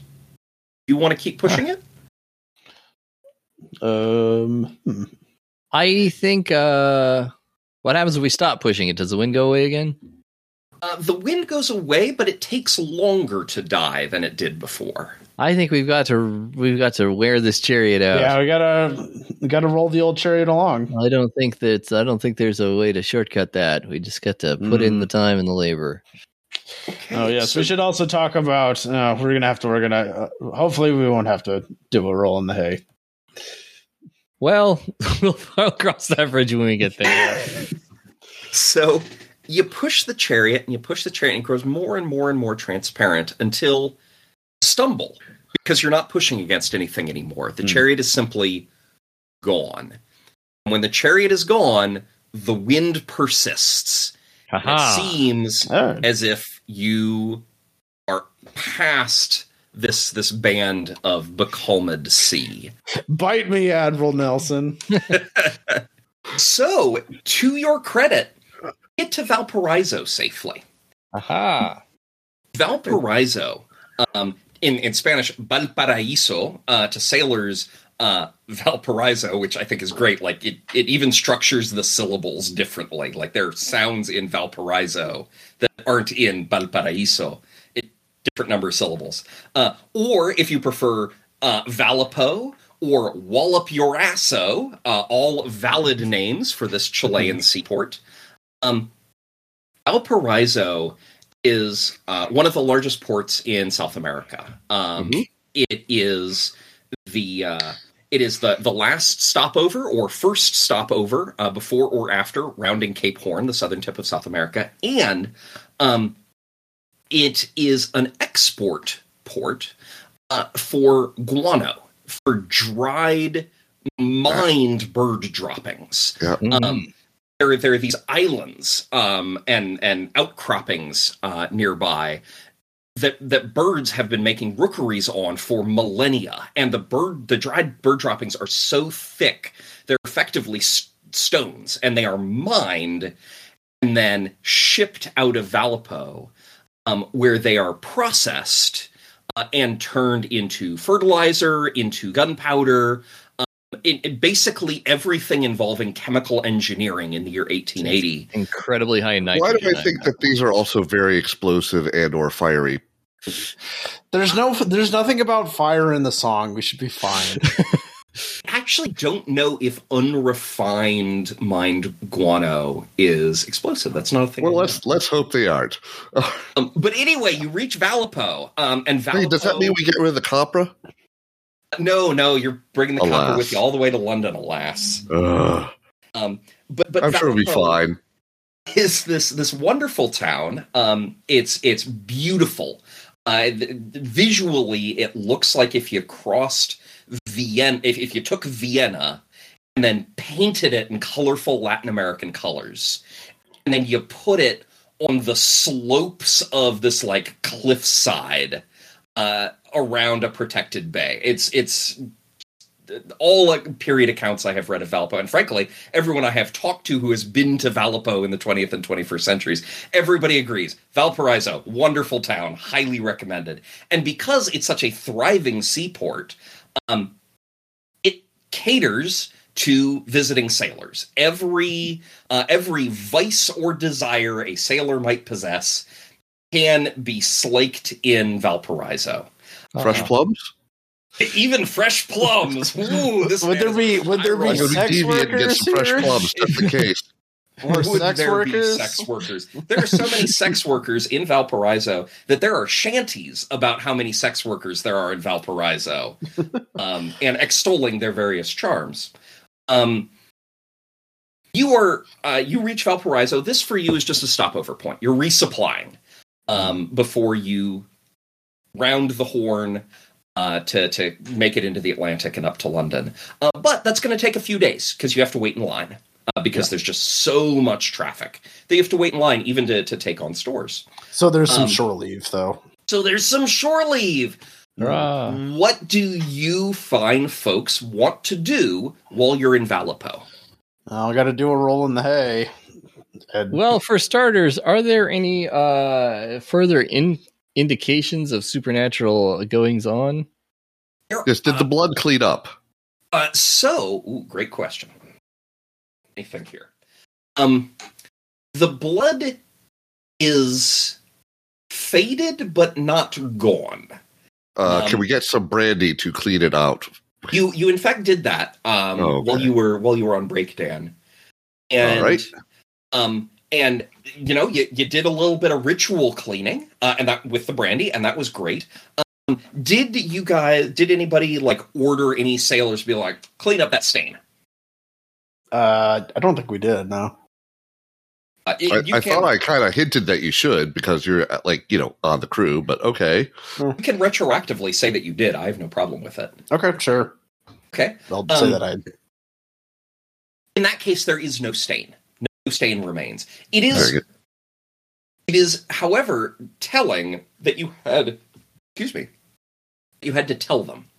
That should have just been part of the ordinary make work of a sailor's life. Mm-hmm. If Right. there's a stain, you clean it. But, hey, nobody's been eaten by a giant plum duff or anything, so that's great news, right? I think it's could be worse. What are you going to do in Valpo? I am seriously going to get some plums just in case, Okay, you are able to get plums. and I am also going- vitamin C. But I don't know that. But also I think they knew about vitamin C at this point. they might. They might. Yeah, they would definitely at least know about like scurvy and out of That's true. They may not know they might call it vitamin C, but they know. Right. eat limes and lemons. Yep. I believe 1880 is falls during a very interesting, total tangent, during a very interesting interregnum in the vitamin C story. The British Navy has, by this point, long since introduced Limes. limes, and for the merchant services, the Lime Juice Act was actually passed a few years ago that requires all merchant ships sailing under a British flag, which includes the Amelia, to provide lime juice to all the sailors. However,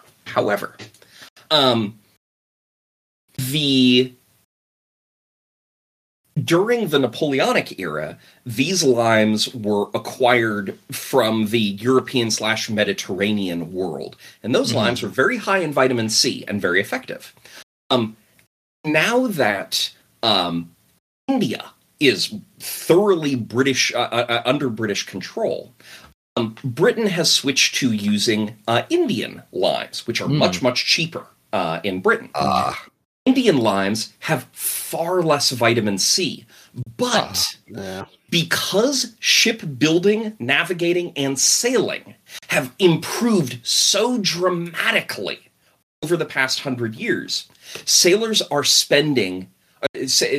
going much less time between hitting ports, which means that even with the minimal amount of vitamin C in the limes, people are, for the most part, not developing scurvy because there's little enough time without fresh vegetables that you're still able to ride that vitamin C from your last port call, which means that everybody thinks that the lime juice is working and nobody's aware that it's not. That is this disturbingly is not yeah, like this is later rediscovered when things start happening. Like, for example, I believe the Shackleton expedition, people started getting scurvy, and it was like, but we're giving them the limes. It's like, sorry, there's a thing about the limes that nobody's figured out because not these limes suck. how lucky for you to find that first. Yay. That's wild. Nice. Anyway, I'm sure I got some of the details there wrong, but I believe 1880 is falling during this weird lime interregnum. In any case, so I mean, how do we acquire a fat cook and sneak them on board? I don't know. I don't think that's practical. Probably not practical, but there is no shortage of saloons in Valparaiso. So we could dine somewhere with a fat cook? surely one of them has a fat cook. Very well. No.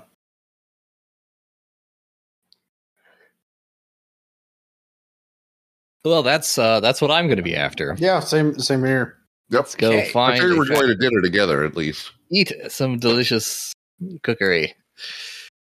Do you request a special order of plum duff from this Sure. fat cook? Sure. Yeah, sure, why not? Let's get crazy with a side of brandy. What Let's the find hell? the fattest cook in the fort. Shop around to the various restaurants until we find the fattest cook. So you do that, right? You shop around until you find the fattest cook.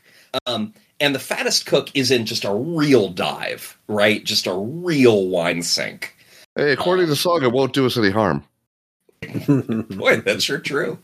And who is already in the wine sink getting appropriately drunk, but your good friend, Nieno. Hello, Nino. Hey. Oh, Nino. come on in. Let's buy each other some rounds of drinks. This is going to be a real fun evening. Have you seen how fat the cook is here? It's hilarious. Hilarious. I've never seen a fatter cook. It's great. Anyway, have you been to Valpo before? Because I would be happy to show you around. I know some places around here. Like, this is one of my favorites, but... Oh. So, sense trouble.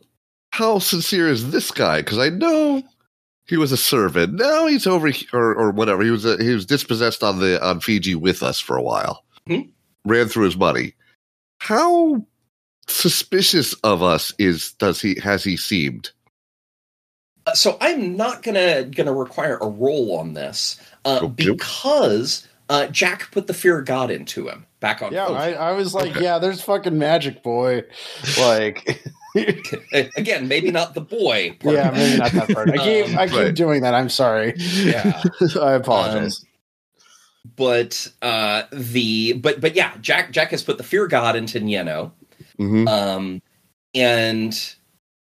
So yeah, it seems to be sincere. Okay, good to know. Then sure. Awesome. Even though I suspect I've been here before, so no. So you guys, you eat the plum duff from the fat cook, and hopefully this fortifies you against whatever the shanty may yet have in store. Who can say? And Nieno leads you on a debauched evening through the worst and best part of Valparaiso. They are the best from a sailor's perspective. They are the worst from the perspective of the people living there, because these are the most desperately poor areas. And of course, the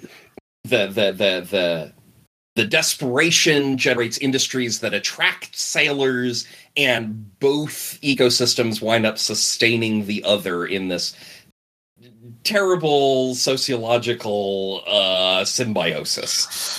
But you have a great time, which is great. I find it quite troubling. Does anybody go for the roll in the hay mentioned in the shanty? I do. All right, that is taken care of. I'll let him risk his health here. Yes, yeah. I have it on good authority. It can't do any harm, but who can say? Who can say? And in one of the most disgusting dives that you are in all night, who do you see? Captain Groatsman. And Captain Groatsman is in a corner with a ratty man in gray clothes, just kind of a gross-looking guy. Greasy hair, clothes are the thing where if you have clothes that go too long without being washed and they're still continually worn, like they start to rot on you. Yeah. And open little holes. Yeah. Like this guy, like that's his clothes. And Captain Groatsman is in the corner with this guy. And the guy passes him some coins. Some like big gold coins. Captain Groatsman takes the coins and puts them in his coat. By the way, what happened to the chariot? It disappeared. Okay, It good. vanished after we got through rolling it, Just and checking. the wind came back. Very good. Pretty good so far. Seemed like a result.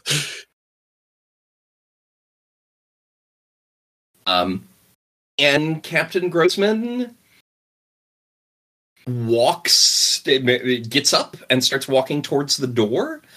His path is probably going to take him past your table. Do you guys want to conceal yourselves, confront him, see how it blows? I guess I'm there as well. Sure. I mean, I'd like to hang back. I don't want to be seen in a place like this. I mean, like, I'm Fair. pretty sure he doesn't recognize me, given what I've heard about how he relates to the crew. So he probably he will know you by face. Even people you have no respect for. You can't spend 6 weeks with them trapped inside a tiny box and not come to know their faces. Well, then I guess I'll just that I'm just going to say that it confirms. I'm just going to like be there, act like I'm here to enjoy the. I'm basically going to play to the stereotype he expects of other sailors. So, yeah, I'll just be there, drinking and carousing. All right. I won't like, I'll pretend that I don't see him. Okay. So we got Celeste hanging back. Jack is going to be like, no, like, what's the joke about, Baptists not recognizing each other in the bar, something like that? Yep. You can tell the Baptists in the liquor store because they don't look at each other. Something like that. So was there any chance we could have overheard what they were discussing and what the coins were for? It's on the other side of the bar, and it's a fairly noisy establishment. That would be a no. Okay. Huh. And this is not the typical way one disposes of their cargo or hires a ship to take cargo, correct? No, this is weird. Well, he paid the shady guy. But did he pay the shady guy or the other way around? The shady guy paid the captain. That's what I thought. That's weird and upsetting and disturbing. And I don't know that confronting him would help anything. Then again, we could probably just find a different ship. I'm not so sure that's going to be easy. That's fair. But I mean, in this port, ships come through all the time. Yeah, that's true. But if you want, I can engage him and say, "Oh, Captain, what a surprise to find you here."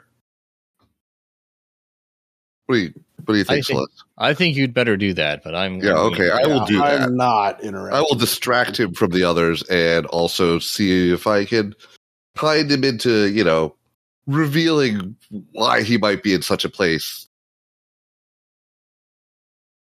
So he kind of straightens up a little bit when you speak to him and stops. He was trying to get out the door and is now unsuccessful. Quite colorful, don't you think? Yeah, he says in his heavy German accent. Yeah, very, very colorful. It's real charms of Valparaiso. Definitely he sniffs. Definitely a sort of sailor's establishment. I've just been, touring the high and lows of the city, just, like you do when you're traveling. What brings you here? Lows. Yep. What brings me here? Well, judgment's here. I'm just curious. Unfortunate requirements of my profession. You know any captains personally? I would think he does, since he's been, oceanographer for a long while. Then the answer is yes. Yes. Well, then surely you know that, sometimes the requirements of the job, you gotta, you get what I'm putting down. Anyway, is that Nieno over there with you? Tell him, yeah, that's Nieno. Ugh. I know everywhere. Good God, is that Celeste? You dragged Celeste down here? What is? Oh, no. My problem. That woman, no. Honestly, she just looks like... I can't have rolled stealth to stay... I tell you what, if you I am want trying to you can. distract him from that and kind of keep looking at the guy he was dealing with. I want stealth to have him Roll not me know stealth, it. Celeste. All right. You could also just check mark it too. Nah, I'll roll it. What could go wrong? What could Ice go wrong? Monster says. D6 plus 1. Yeah, of course. Hey. All right. So he does not say anything about Celeste. He does not notice Celeste. Yeah, I know my crew anywhere. That's Listen, Yep. I gotta go. I don't want to be in this disgusting place even a second longer than I have to. Have a good time. Look. But you tell Nieno when you get back to your table that he's still more than welcome on my ship as a sailor, but his services as a shantyman are no longer required. The man I was speaking to, he will be shantyman from now on. Have a real good day, Alan. Okay. All right. Well, I will provide the information to my comrades first. And then we will pass it on. Is someone like pressing Nieno to drink a lot more, or like you tell me. I'm going to say that I'm going to be I'm going to be with Nieno, and like I guess once Alan says this information to us, I'm going to just be like, Nieno, maybe. Like, there any like particular women who are buying or individuals who are buying his bar tab? Anyone maybe trying to put things in his drink? Like he might be shanghaied. Yeah, I'm also puzzled by the way that the other guy paid the captain. Very weird. Very weird. One would not normally pay a captain to allow him to join. Join as a shantyman. Right. Perhaps we want to aim at the new guy and see what happens. I mean, we're doomed anyway, no matter what we do. But maybe something will help. Oh, I don't know. I'd like to talk to Nieno about shanties as we're drinking here. Well, I mean, we tell him about what the captain said. No, not yet. First? I want to talk first. You do you. So Nieno turns out to be a font of shanty wisdom. This man has been all over the world, right? Absolutely all over the world. Everything from everywhere from Sierra Leone to Singapore, right? He and he knows so many shanties. He will refuse to perform any for you, insisting that they can only be performed while working. Those are the rules. But he has really interesting opinions about different musical influences in the shanty trade, and you can really like.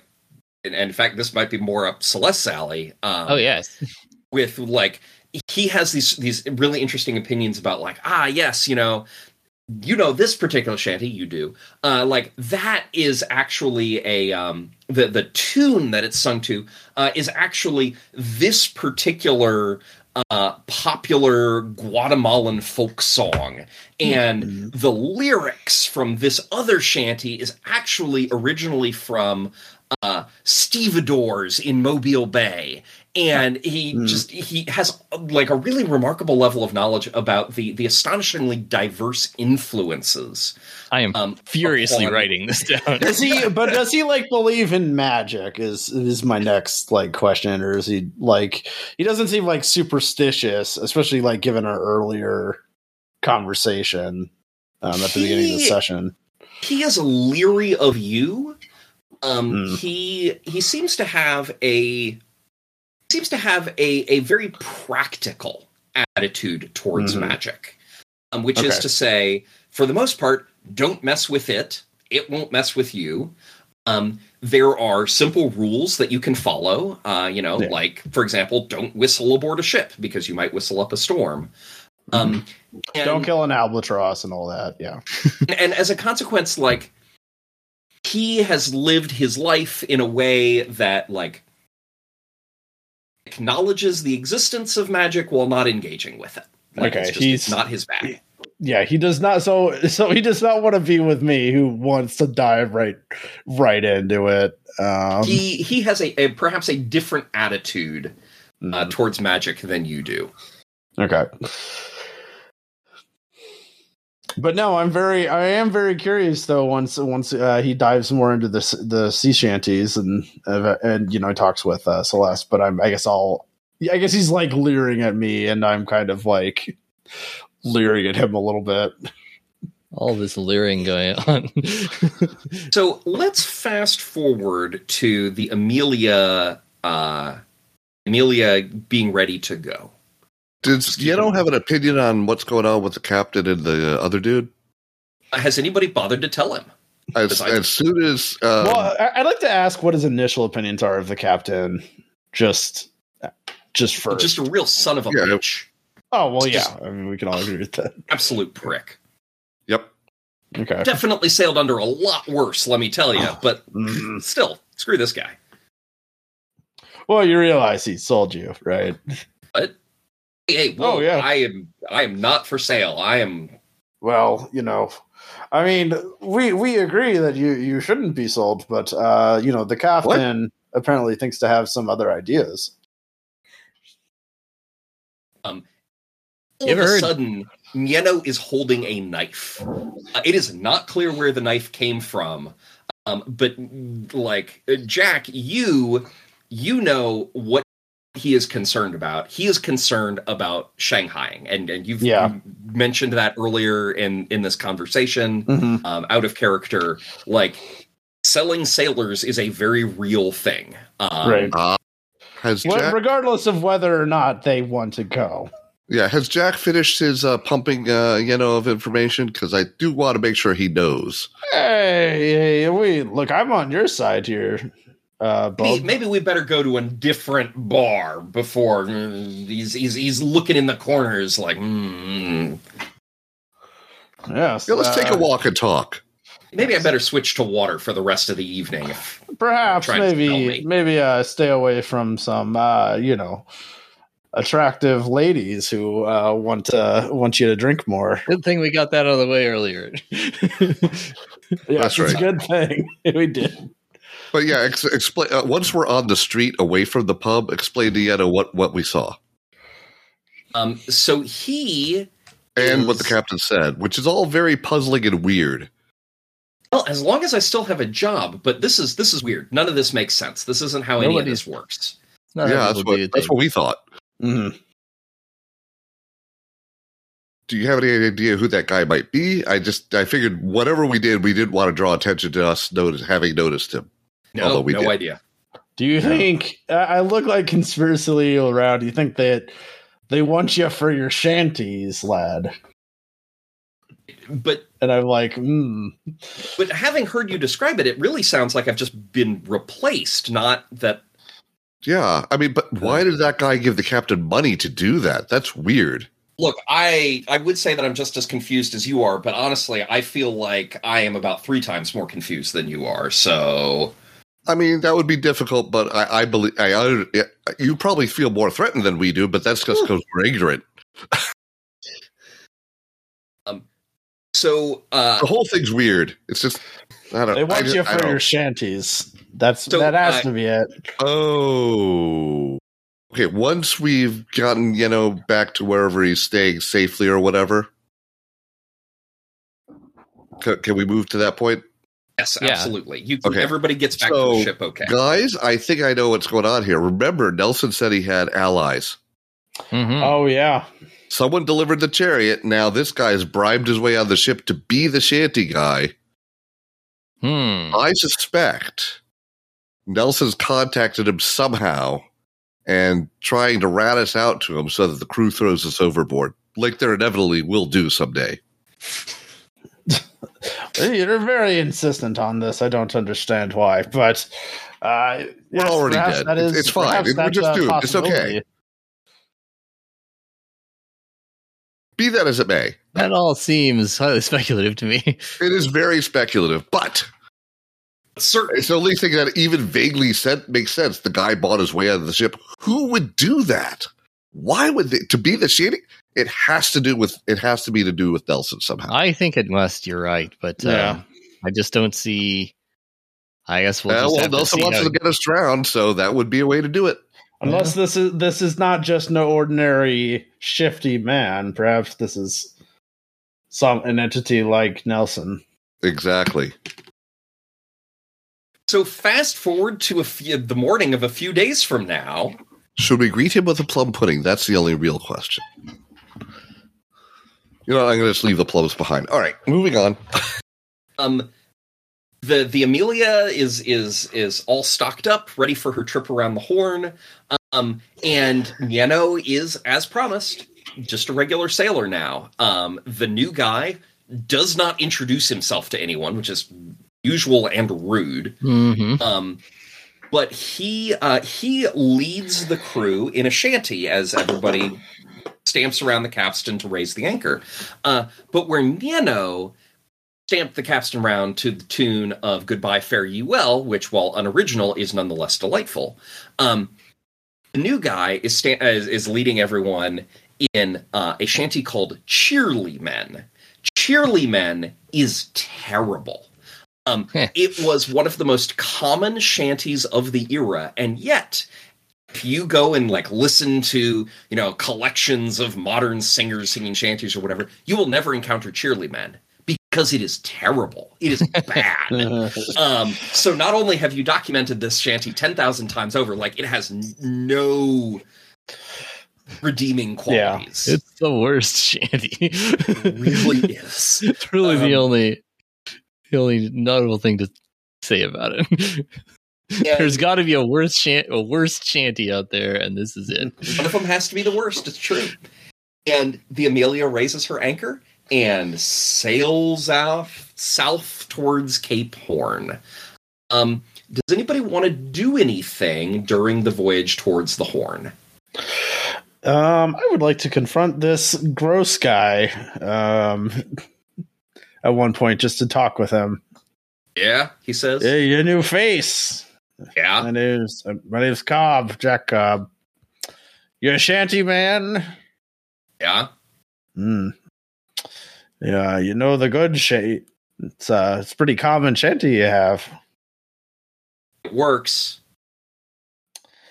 Yes, it works, I suppose. It gets the men working.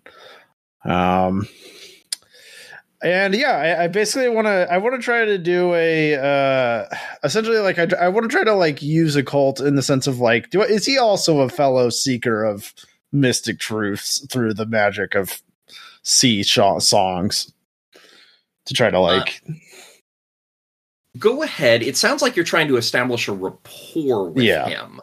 Go ahead and roll me kind. Oh, I'm at 0 for kind. All right, 1d6 plus 0. I'm not a kind person. Nope. You get nothing out of this guy. You don't even get his name. He is clearly just so uninterested to converse with you. Well, perhaps, there's no reason to be rude to me as I'm going to try to switch to cruel to... actually, I'm going to do a check mark to cruel to try to intimidate and tell me who you are, sir. Okay, roll me cruel. Can I do a check mark to cruel? Yes, you absolutely can. Yes. Okay. Yeah. Who are you and what are your secrets, boy? Your lad. Call everybody boy. Yeah, call everyone. It's not racist boy. If I call everybody boy. Yeah, exactly. I'm trying to do Willem Dafoe's character from The Lighthouse. So, I mean, Jack's relatively old, so it's maybe I mean, the picture looks like he's old, so at least. He looks gross in that picture. I'm really happy with stumbling it's on a that good picture. Yes. Tell me what's your business. He stands up straight. He kind of straightens his gross rags, and he says, "My name is Antonio Lopez, and my business is my own and none of yours, and I will do my job as a shanty man far better than Nieno ever did. and he stomps away. So it seems like maybe you didn't really succeed in intimidating him, but you did succeed in at least getting a little bit of information out of him. Antonio Lopez. Well, I guess I'll go back to the rest of the player characters. The man is Antonio Lopez. Antonio, that name means nothing to me. No, it seems like a very generic name. Sounds like a Hispanic fellow. Yes, I guess I probably could have told you that.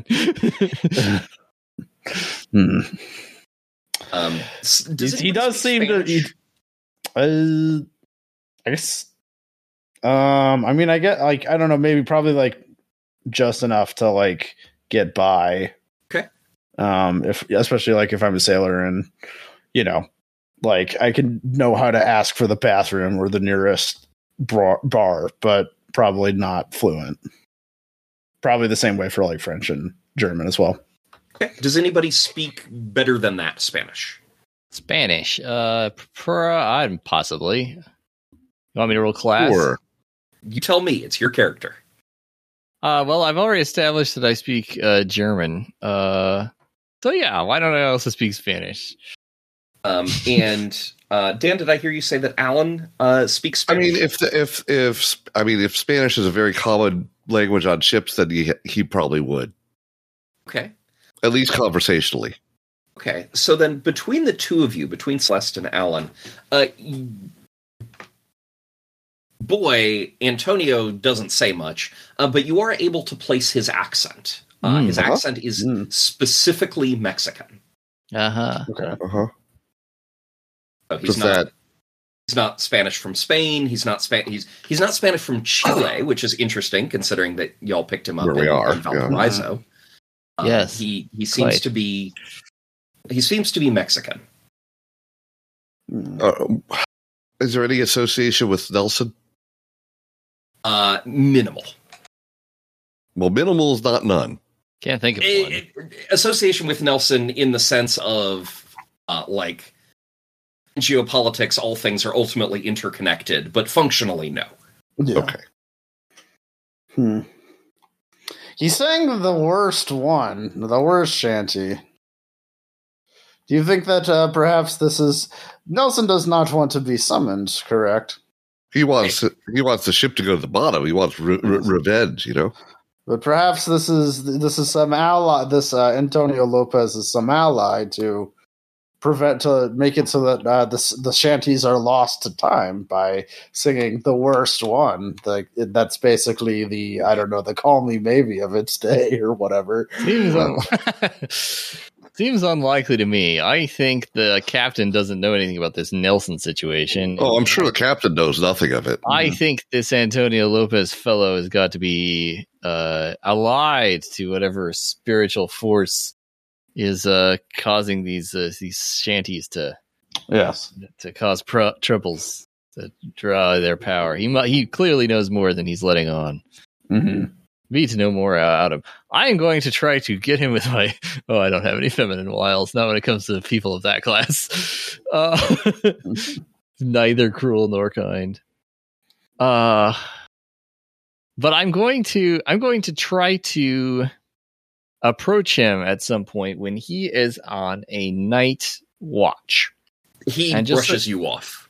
Well, I didn't mean approach him like socially. I meant closely observe him for his entire watch to see if he does anything unusual. He does not. He is as boring and dull and uninteresting as you suspected. As his sea shanties. What a loser. Well, is there a suspicion that there's some sort of society trying to prevent the shanties from being recorded? If there is, you have not heard anything of such a thing. Okay. And actually, hold that thought. I need to lock up my cat. He has suddenly discovered that I'm in here and desperately wants in. Well, it seems to me that this Antonio Lopez fellow, at worst, is a dullard. I don't see him. Whole lot of close things is kind of worrisome, but how did he have gold to pay the captain? That is a good that question. is a question. And why would he? Like, Why, he must exactly. It's bizarre. He must have a purpose. So are we good with fast forwarding a bit? I think we can do fast forward I think to a little something bit. interesting. Unless there's some sort of fact finding we're missing that we could be doing, like seamanship or Unless anybody wants to just murder Antonio for no reason. I mean, I'm thinking about That it. seems like the only. Like, We're doomed anyway, so it wouldn't fit. I don't feel like it would be a fair thing to do. So, yeah, I think we can fast forward. Oh no, he fell overboard. Tragedy. He needed the bath. We're just gonna kill this guy for being boring. Did he do anything wrong? No, but look at those. What are you clothes. talking about? He just fell off the ship. It happens. Happens all the time. Fast forwarding, the Amelia is approaching Cape Horn. And for those of you in the audience who aren't necessarily familiar with Cape Horn, the southern tip of South America, is a ghastly place. And rounding Cape Horn is the hardest thing that sailing ships of the era routinely do.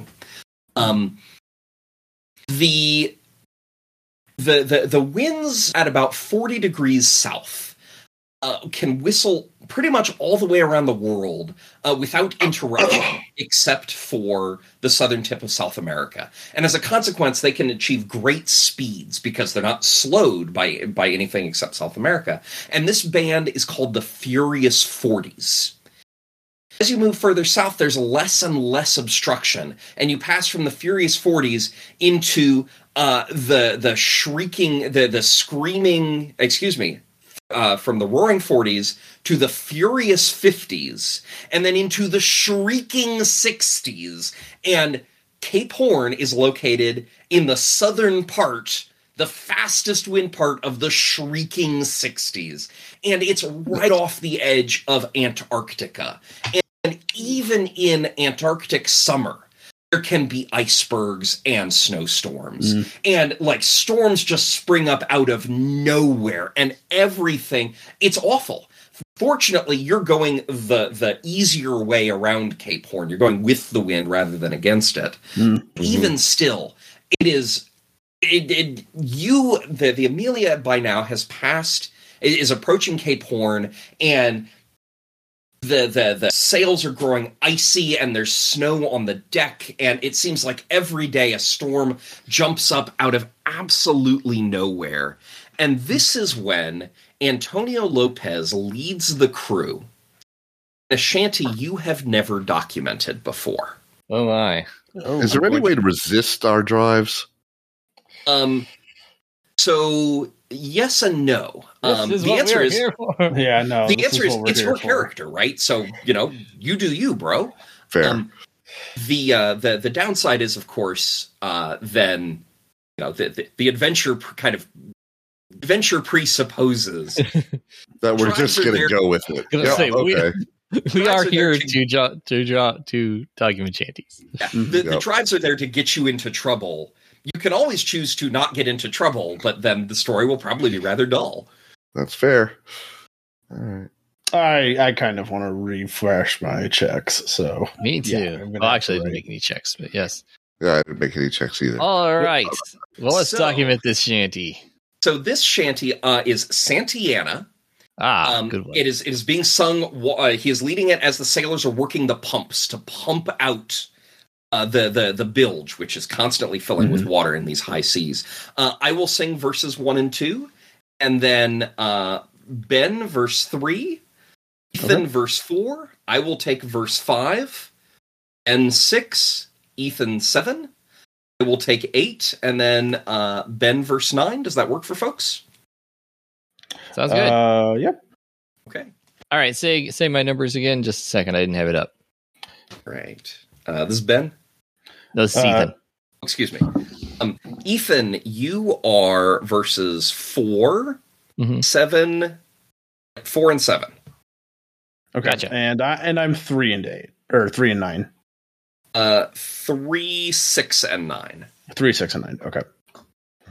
Idea being, I do 2 verses to give a sense of the meter, and then we just rotate. Okay. Oh, Santiana gained the day away, Santiana. Santiana gained the day across the plains of Mexico. He gained the day at Mole del Rey away, Santiana.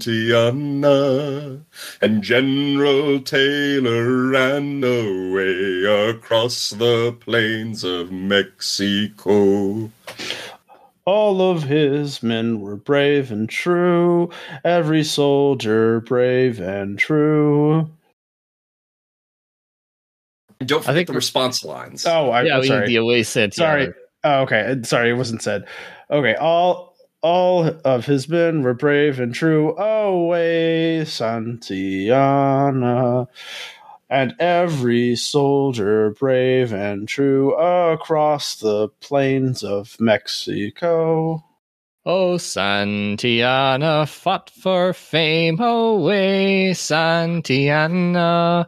And Santiana gained a name across the plains of Mexico. And Zacharias Taylor ran away, away, Santiana. He ran away at Mole del Rey across the plains of Mexico. Santiana's men were brave, away, Santiana. Many found a hero's grave across the plains of Mexico. 'Twas a fierce and bitter strife, away, Santiana. Oh, hand to hand they fought for life across the plains of Mexico. And Santiana's name is known, away, Santiana. What a man can do was shown across the plains of Mexico. Oh, Santiana fought for his gold, away, Santiana. What deeds he did have oft been told across the plains of Mexico. Oh dear. Well, Do you document the shanty? yeah, I have to. I need to get my refreshes. All right. Yes. Erase a tick Fascinating. mark. I mean, we're dead anyway. It's from it seems like it refers to the Mexican-American War, except It does. Like from the the Mexican battle. perspective, and not in the way the history tends to record Yeah, no. the general Not the outcome of way. the Spanish-American War. Well, Not yeah, but the Battle of Right. Molino del Rey, they did. So, Yeah, the Battle of Monterrey, General Santa Anna, General Antonio Lopez de Santa Anna, was not actually present at the 1846 Battle of Monterrey, though he was in charge of Mexico's military defense in the war. And American general and future president Zachary Taylor actually won the Battle of Monterrey. I say this out loud for those of you listening at home. This is all in the footnotes on the shanty song sheet. You can tell it's a good game because it has footnotes. Gee. So it's not Molino del Rey? There is no Molly del Rey. This does seem to be a reference to the Battle of Monterrey, but it's difficult to tell. Well, this is what I found. I don't know if it's relevant. Oh, there's a Molino Oh. del Rey. Yeah, it's not the same. Well, maybe it is something. And about it's the that. bloodiest one, which would make sense why there'd be a song about it. Yeah, but it's also not. This Santiano. one involves neither Santiana nor General No, Zachary General Taylor. Taylor. I was noticing that, but as you say, Santana was in charge. That's true, and the Americans won that one too. Did they? It looks like it, yeah. They made little progress in the battle. They were able to hold them back long enough to prevent the capture of Mexico City. Unable to hold them back long enough to prevent the capture. So it was a little closer run than Monterrey. But look, there's Kind a of reason why we took half of Mexico and they didn't take That's half of us, because we won most of the battles in that war. That does make sense. U.S. did pretty good in that war, which is that war that was very Moving right along. All that right. war that was like very justified. And I was and gonna fought say for reasons that were just. Oh no, I'm sorry. It was just to like grab land from Mexico. well, U.S. Ulysses S. Grant, who fought in that war, later said it was like probably the most shameful demonstration of just imperial yeah, conquest. yeah. that It was just to grab land and annex it for the U.S. Anyway, So, you document it. Fast forward to the changing of the watch. It is a changing of a watch just before sunset. Jack, you are getting ready to go below and get some sleep. So are the other two of you. And the other watch is coming on deck, including Antonio Lopez. And you notice that the shantyman is gathering in the waist with some other sailors. And it sounds like, yes, is giving them a description of you. Hold on. The sailors he's talking to are wearing Mexican military uniforms, which they definitely weren't a minute ago. And Antonio Lopez is wearing a big fancy general's uniform with epaulets and a hat. Yeah, And thought that was going to go there. Yeah, none of them are carrying firearms. that They're doesn't all really carrying matter. Torches. Great. Oh, torches? Oh, crap. You're up on the forecastle head. By Hand to the hand, they hatch fought down for below. life. yes. We've got the haven't Cobra down spotted below. you. What do you do?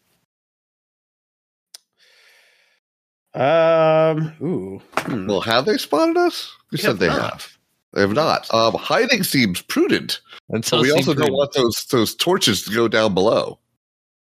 Yeah, there's no good way for that to end one way or the other. So I am going to.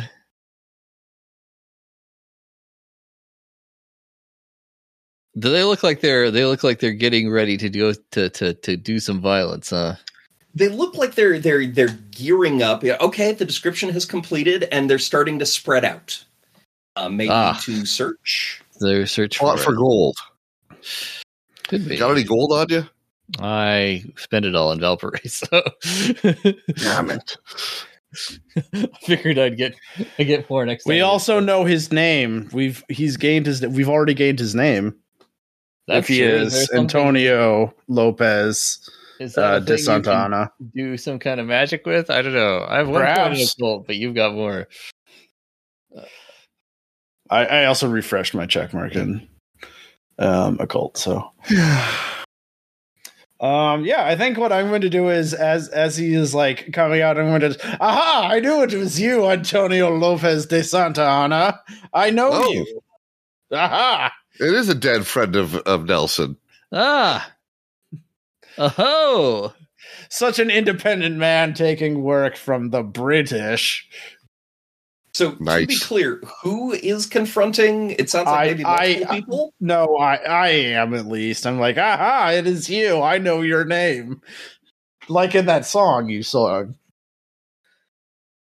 Is anybody else confronting Santa Ana? You know what? I will too. Okay, two people confronting Santa I Ana. will join in because, from a distance.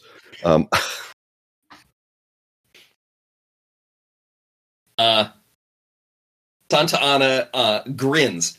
Well, this was very easy. Yes, gentlemen, seize them. And soldiers Away, are- Santiana, as we say. Away. Yeah, away, Santiano. Does that have any effect? The soldiers. It has no effect on the soldiers. Antonio Lopez takes a step backwards. Well, keep doing that. Away across the plains of Mexico. Oh, I Sam, you couldn't even beat the Texans.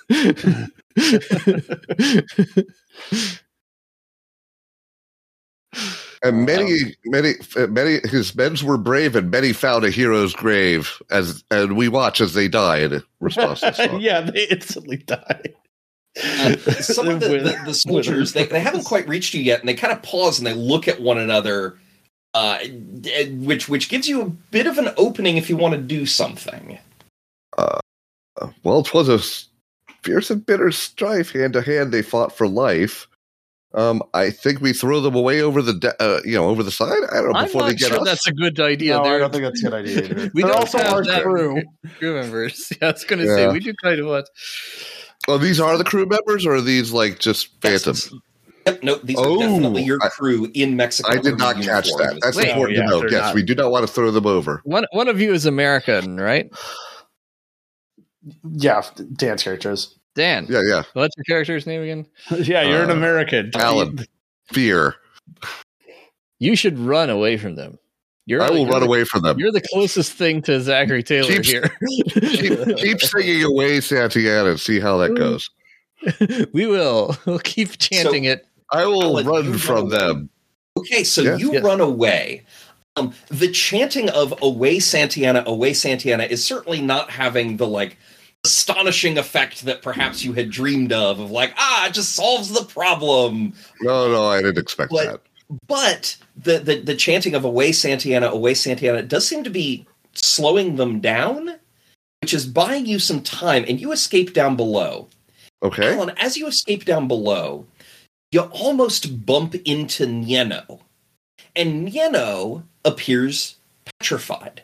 In fear, not as in frozen in place. Right. And he also is running, and he's muttering something about, I have to run away, I have to run away. Why? From who? From Santiana. Okay.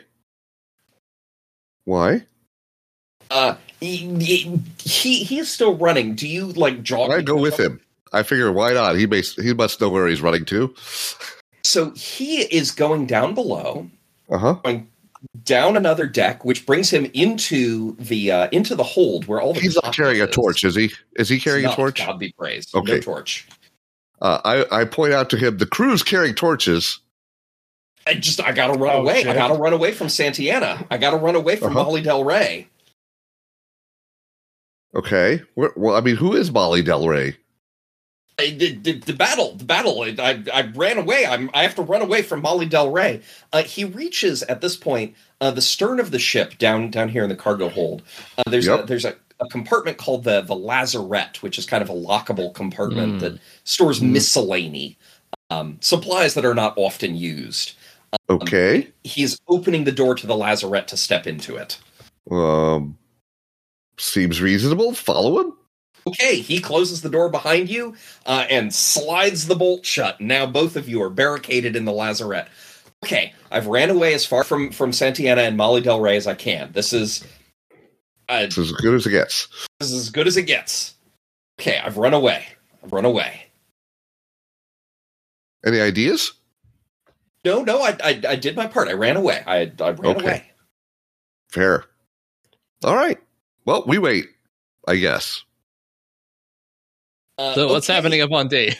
So up on deck, the soldiers have reached you, and they're reaching out their arms to grab the two of you. Any last minute tricks up your sleeve before they grab you? Could I They only have one hand free each, correct?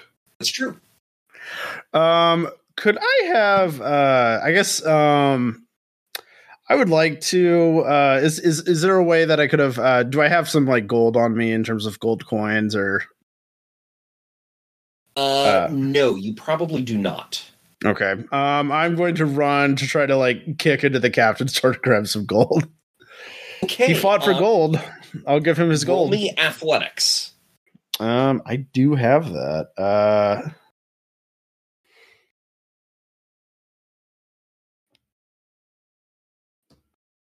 Yes. Okay, Dicebot's so been very kind I know today. it has been very kind. the dice have been good to you. It's unusual. We'll get back to you in a second, Jack. Celeste, Yes. Jack has taken off running, and you're left standing on deck, and you're shouting away Santiana, but they are about to grab you. Are you going to do anything? They're getting toward me. Well, gosh, what could I do? I have a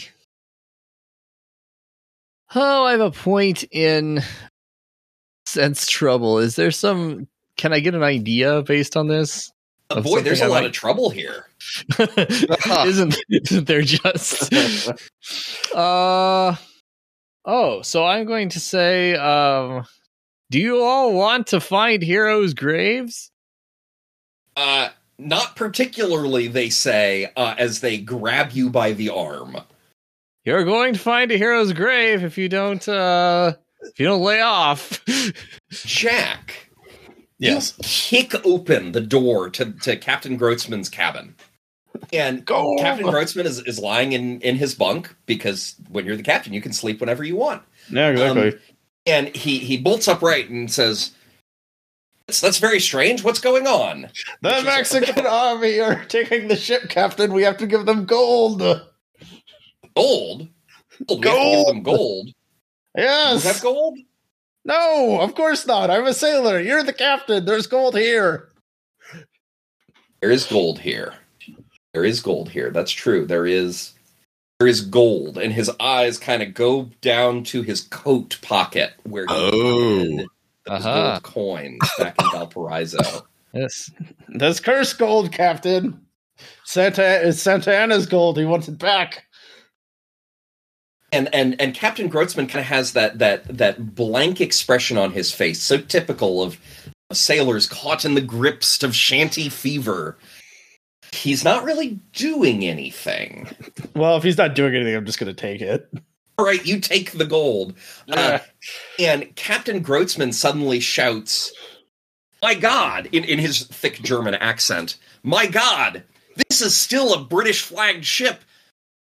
No sailor of mine can wear a Mexican uniform." And up on deck, it's not a big ship, right? Like, no ship is that big. You can hear Captain Grotzman shouting that down in his cabin. And Celeste, the sailors that have grabbed you, let go. Let go of you. Down in the lazarette, Nieno is still like congratulating himself on having successfully run away, just FYI. What do people do? Can I run back in with the gold? You can. You run up on deck, you have the gold. Okay, I grab my chest and I'm like, I'm gonna play a death scene. All your men were brave and true, Santa Ana. So here's the gold you have righteously fought for. As I like drop it and I do like a pretend like overwrought acting death. I die, and so I die. The men all like are backing away from this, and some of them are like hastily discarding these army uniforms that they're not entirely clear where they got. But Santa Ana is now striding purposefully down the deck at the two of you, with fiery eyes. What do people do? Does he have any weaponry? Let's say he has a pistol. Well, that's no good.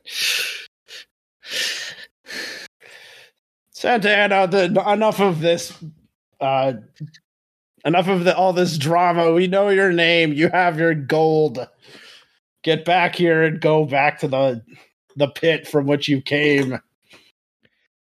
Did you know we replaced you with an Austrian Archduke? Nice. Go tell your friend Nelson he failed yet again. Like you failed in protecting Mexico. He snatches the gold from your hands and shakes his head. Nelson's not going to be very happy about this. Well, what else is new? He just doesn't seem like a very happy guy, that Nelson. No, very few of us down in the Circle of the Wrathful are happy. It's the boiling blood that does it. Well, should have thought of that beforehand. If nothing else, it was nice to be able to triumph over Zachary Taylor once. Well, you'll live for your attempted victory will live forever in song. Take solace in that, I guess. That's right. We did record it, so good for you. No, Maybe 200 That's years all from right. now, people Yeah. have forgotten the real history. Maybe in 200 years, there will be a group of people who record your tale and tell it before us. Who could say? Can say indeed. I have one last thing that I'd like to do before I leave. Just for old time's sake. He's not carrying a torch or anything, and he goes down below, and he goes down into the hold, and I'm, let me know if somebody tries to stop him. I'll follow him. Yeah, I'm like that. He goes right back to the lazarette, and he knocks on the door, and he says, Zachary, I got you this time. And then he disappears. I will quickly say, you did. before we know he disappeared, and out we come. And the crew is back to normal. There is no danger of the ship catching on fire besides just the normal danger. Yeah. Yep. You have saved the ship. And that is Shanty Hunters. Thank you very much for playing. Yay! That was fun. So one thing I will quick mention here at the end is one of the things that's very important to me in Shanty Hunters is that this not be a game of guess what the GM is thinking, right? That if the players have a reasonable good faith interpretation of the lyrics that contains a solution like, yeah, man, go with that. That sounds great. Give him his gold. As opposed to just being like, no, that's not what I had in mind, so go pound sand. Every single game I have run of Roll the Old Chariot Along, the players have solved the Santiana problem in a very different way. Interesting. So thank you very much for coming up with a new and different way to tackle the Santiana problem. It keeps things fresh and fun for me, so thank you. Yeah. Look, I really like that as a design philosophy too, because otherwise it could be very much here's the puzzle, you have to figure out what the solution which is not what this is, right? I think just as long, I think there maybe needs to be a thing is everything's okay as long as they can justify it by the lyrics in the song, exactly, and then there's somebody's just yeah, that's awesome. If somebody's just like, oh, well, it says this phrase, so we're going to do the thing, okay, but that doesn't make any sense in context, then sure, that does work. But if somebody has a reasonable good faith interpretation, yeah, man, lean into that. Yes, and that. Yeah. And so it's good to have some ideas that you can if they can't come up with anything or they're flailing around and they feel like they're lost, have some things you can suggest. But that's different from having a one correct solution. Exactly. So, for example, in this case, I have a couple of different ways prepared because you don't want to throw your players into an unsolvable problem, right? So you prepare some solutions and then you get really excited when they do a solution that's not one you prepared. One of the solutions is the shanty isn't actually over. Santa Anna only sang the verses that paint him in a good light. Oh, nice. Nieno knows additional verses that are oh, actually, Santa Anna didn't win the battle. My bad. So you can need him at its own game. Exactly. So I'll just drop a link to the completed version in the chat, which has lines like Santana was a damn fine man till he fouled Hawes with old Uncle Sam, and stuff like that. Yeah, I've heard a couple of different versions of that. Yeah, the part at the beginning, it seemed kind of, I don't know, we were kind of more flailing around. I mean, sure, we were just getting... a little bit, but... So the bit at the beginning... I mean, is that there so we could do the flailing around and understand the system? The bit at the beginning is for two reasons. One is flail around, get to know the system. That way you're not in a high stakes. Also, get to know the setting because we know magic exists, but to what extent does magic exist? Which was kind of what my whole thing was talking about. Oh yeah, if sea shanty magic exists, surely Haitian voodoo is like a real magical tradition that works like magic does. And kind of to get to know Nieno. Oh, okay. Oh yeah, sure. Because Nieno will wind up mattering throughout, right? He is a very important NPC. And so giving you an opportunity, giving you an environment to get to know the guy, both as a character and to be reminded that, yes, he is someone who exists and he's going to matter, is important. That way it's not, guess what the GM is thinking. Don't you remember this minor NPC? And it gives you a more it gives you a interpersonal relationship outside of the PC party instead of it's just us and a sort of an abstract crew. Right. So yeah, there definitely is an element of flailing involved in that, and that's just kind of unavoidable. And it's up to the GM to kind of try to keep things moving along. Well, a part of it, and I think actually that worked, at least from my perspective, it seemed like it worked pretty well. Is it gives you a little chance to just sort of like try to figure out what how you're going to portray your character's personality. Sure. Because I was trying to make decisions that guided me toward playing my character in a particular way. So, yep. Yeah, Well, it was kind of hard to stay anxious once it's like, well, this is obvious. We need to do something. Mm-hmm. Mm-hmm. I mean, it won't work. We're doomed anyway. So, but yeah, I think the system works really well in its like lightweight sense, as long as you got people who are like don't need heavy mechanics to like guide their character role play choices. Yep. And so far I have not encountered any such people who by God it's GURPS or nothing so far have not sought out Shanty Hunters. So I think it winds up being a good marriage. I like the fact I actually really like the skill list. I think it's this is a nice. It's also a nice trait. like paring down of Gumshoe too to the essentials. And it's an interesting solution to the whole. It's not necessarily a horror game, so you don't want that necessarily need that tension of, do I spend my points now? Right. Yeah. Mm-hmm. And with regards to Gumshoe, one of the reasons the skill list is so pared down and concentrated as compared to regular Gumshoe. I love Gumshoe. Gumshoe's amazing. Mm-hmm. There's a reason I picked it. That reason being, hey, Gumshoe's all about you get the core clues free. The core clue is the Shanty lyrics, right? Like you get them for free. Yep. All the time. Yep. But the Gumshoe shines best in kind of 3 to 5 session arcs. And every 3 to 5 sessions, you refresh your investigative points. Shanty Hunters is highly episodic. Every shanty stands alone. Every shanty is an adventure unto itself. So I needed to really pare it down to get that point economy cycling over much more quickly. Every session, every 3 to 5. Mm-hmm. Yeah, that makes sense. And we also can tell that from our own experiences with Gumshoe. Yeah. So, it's like I've run NBA, and like basically those are like minimum 3 sessions to get through. Yeah. Yeah. I think this works really well as a one-shot system for sure. Oh yeah, definitely. I do have like questions about like what is like long-term play, and like also how to like, I guess, keep the game kind of fresh in each like episode. I guess like I guess you have a pretty good list of like the shanties, and also like there's stuff about like where to get more, and I think like also it just, I mean, like I think just the idea is good enough. Like I'm almost tempted to like mine it for like stuff like Unknown Armies or whatever. Oh yeah, like normal this stuff would flow easily into Unknown Armies territory. Yeah.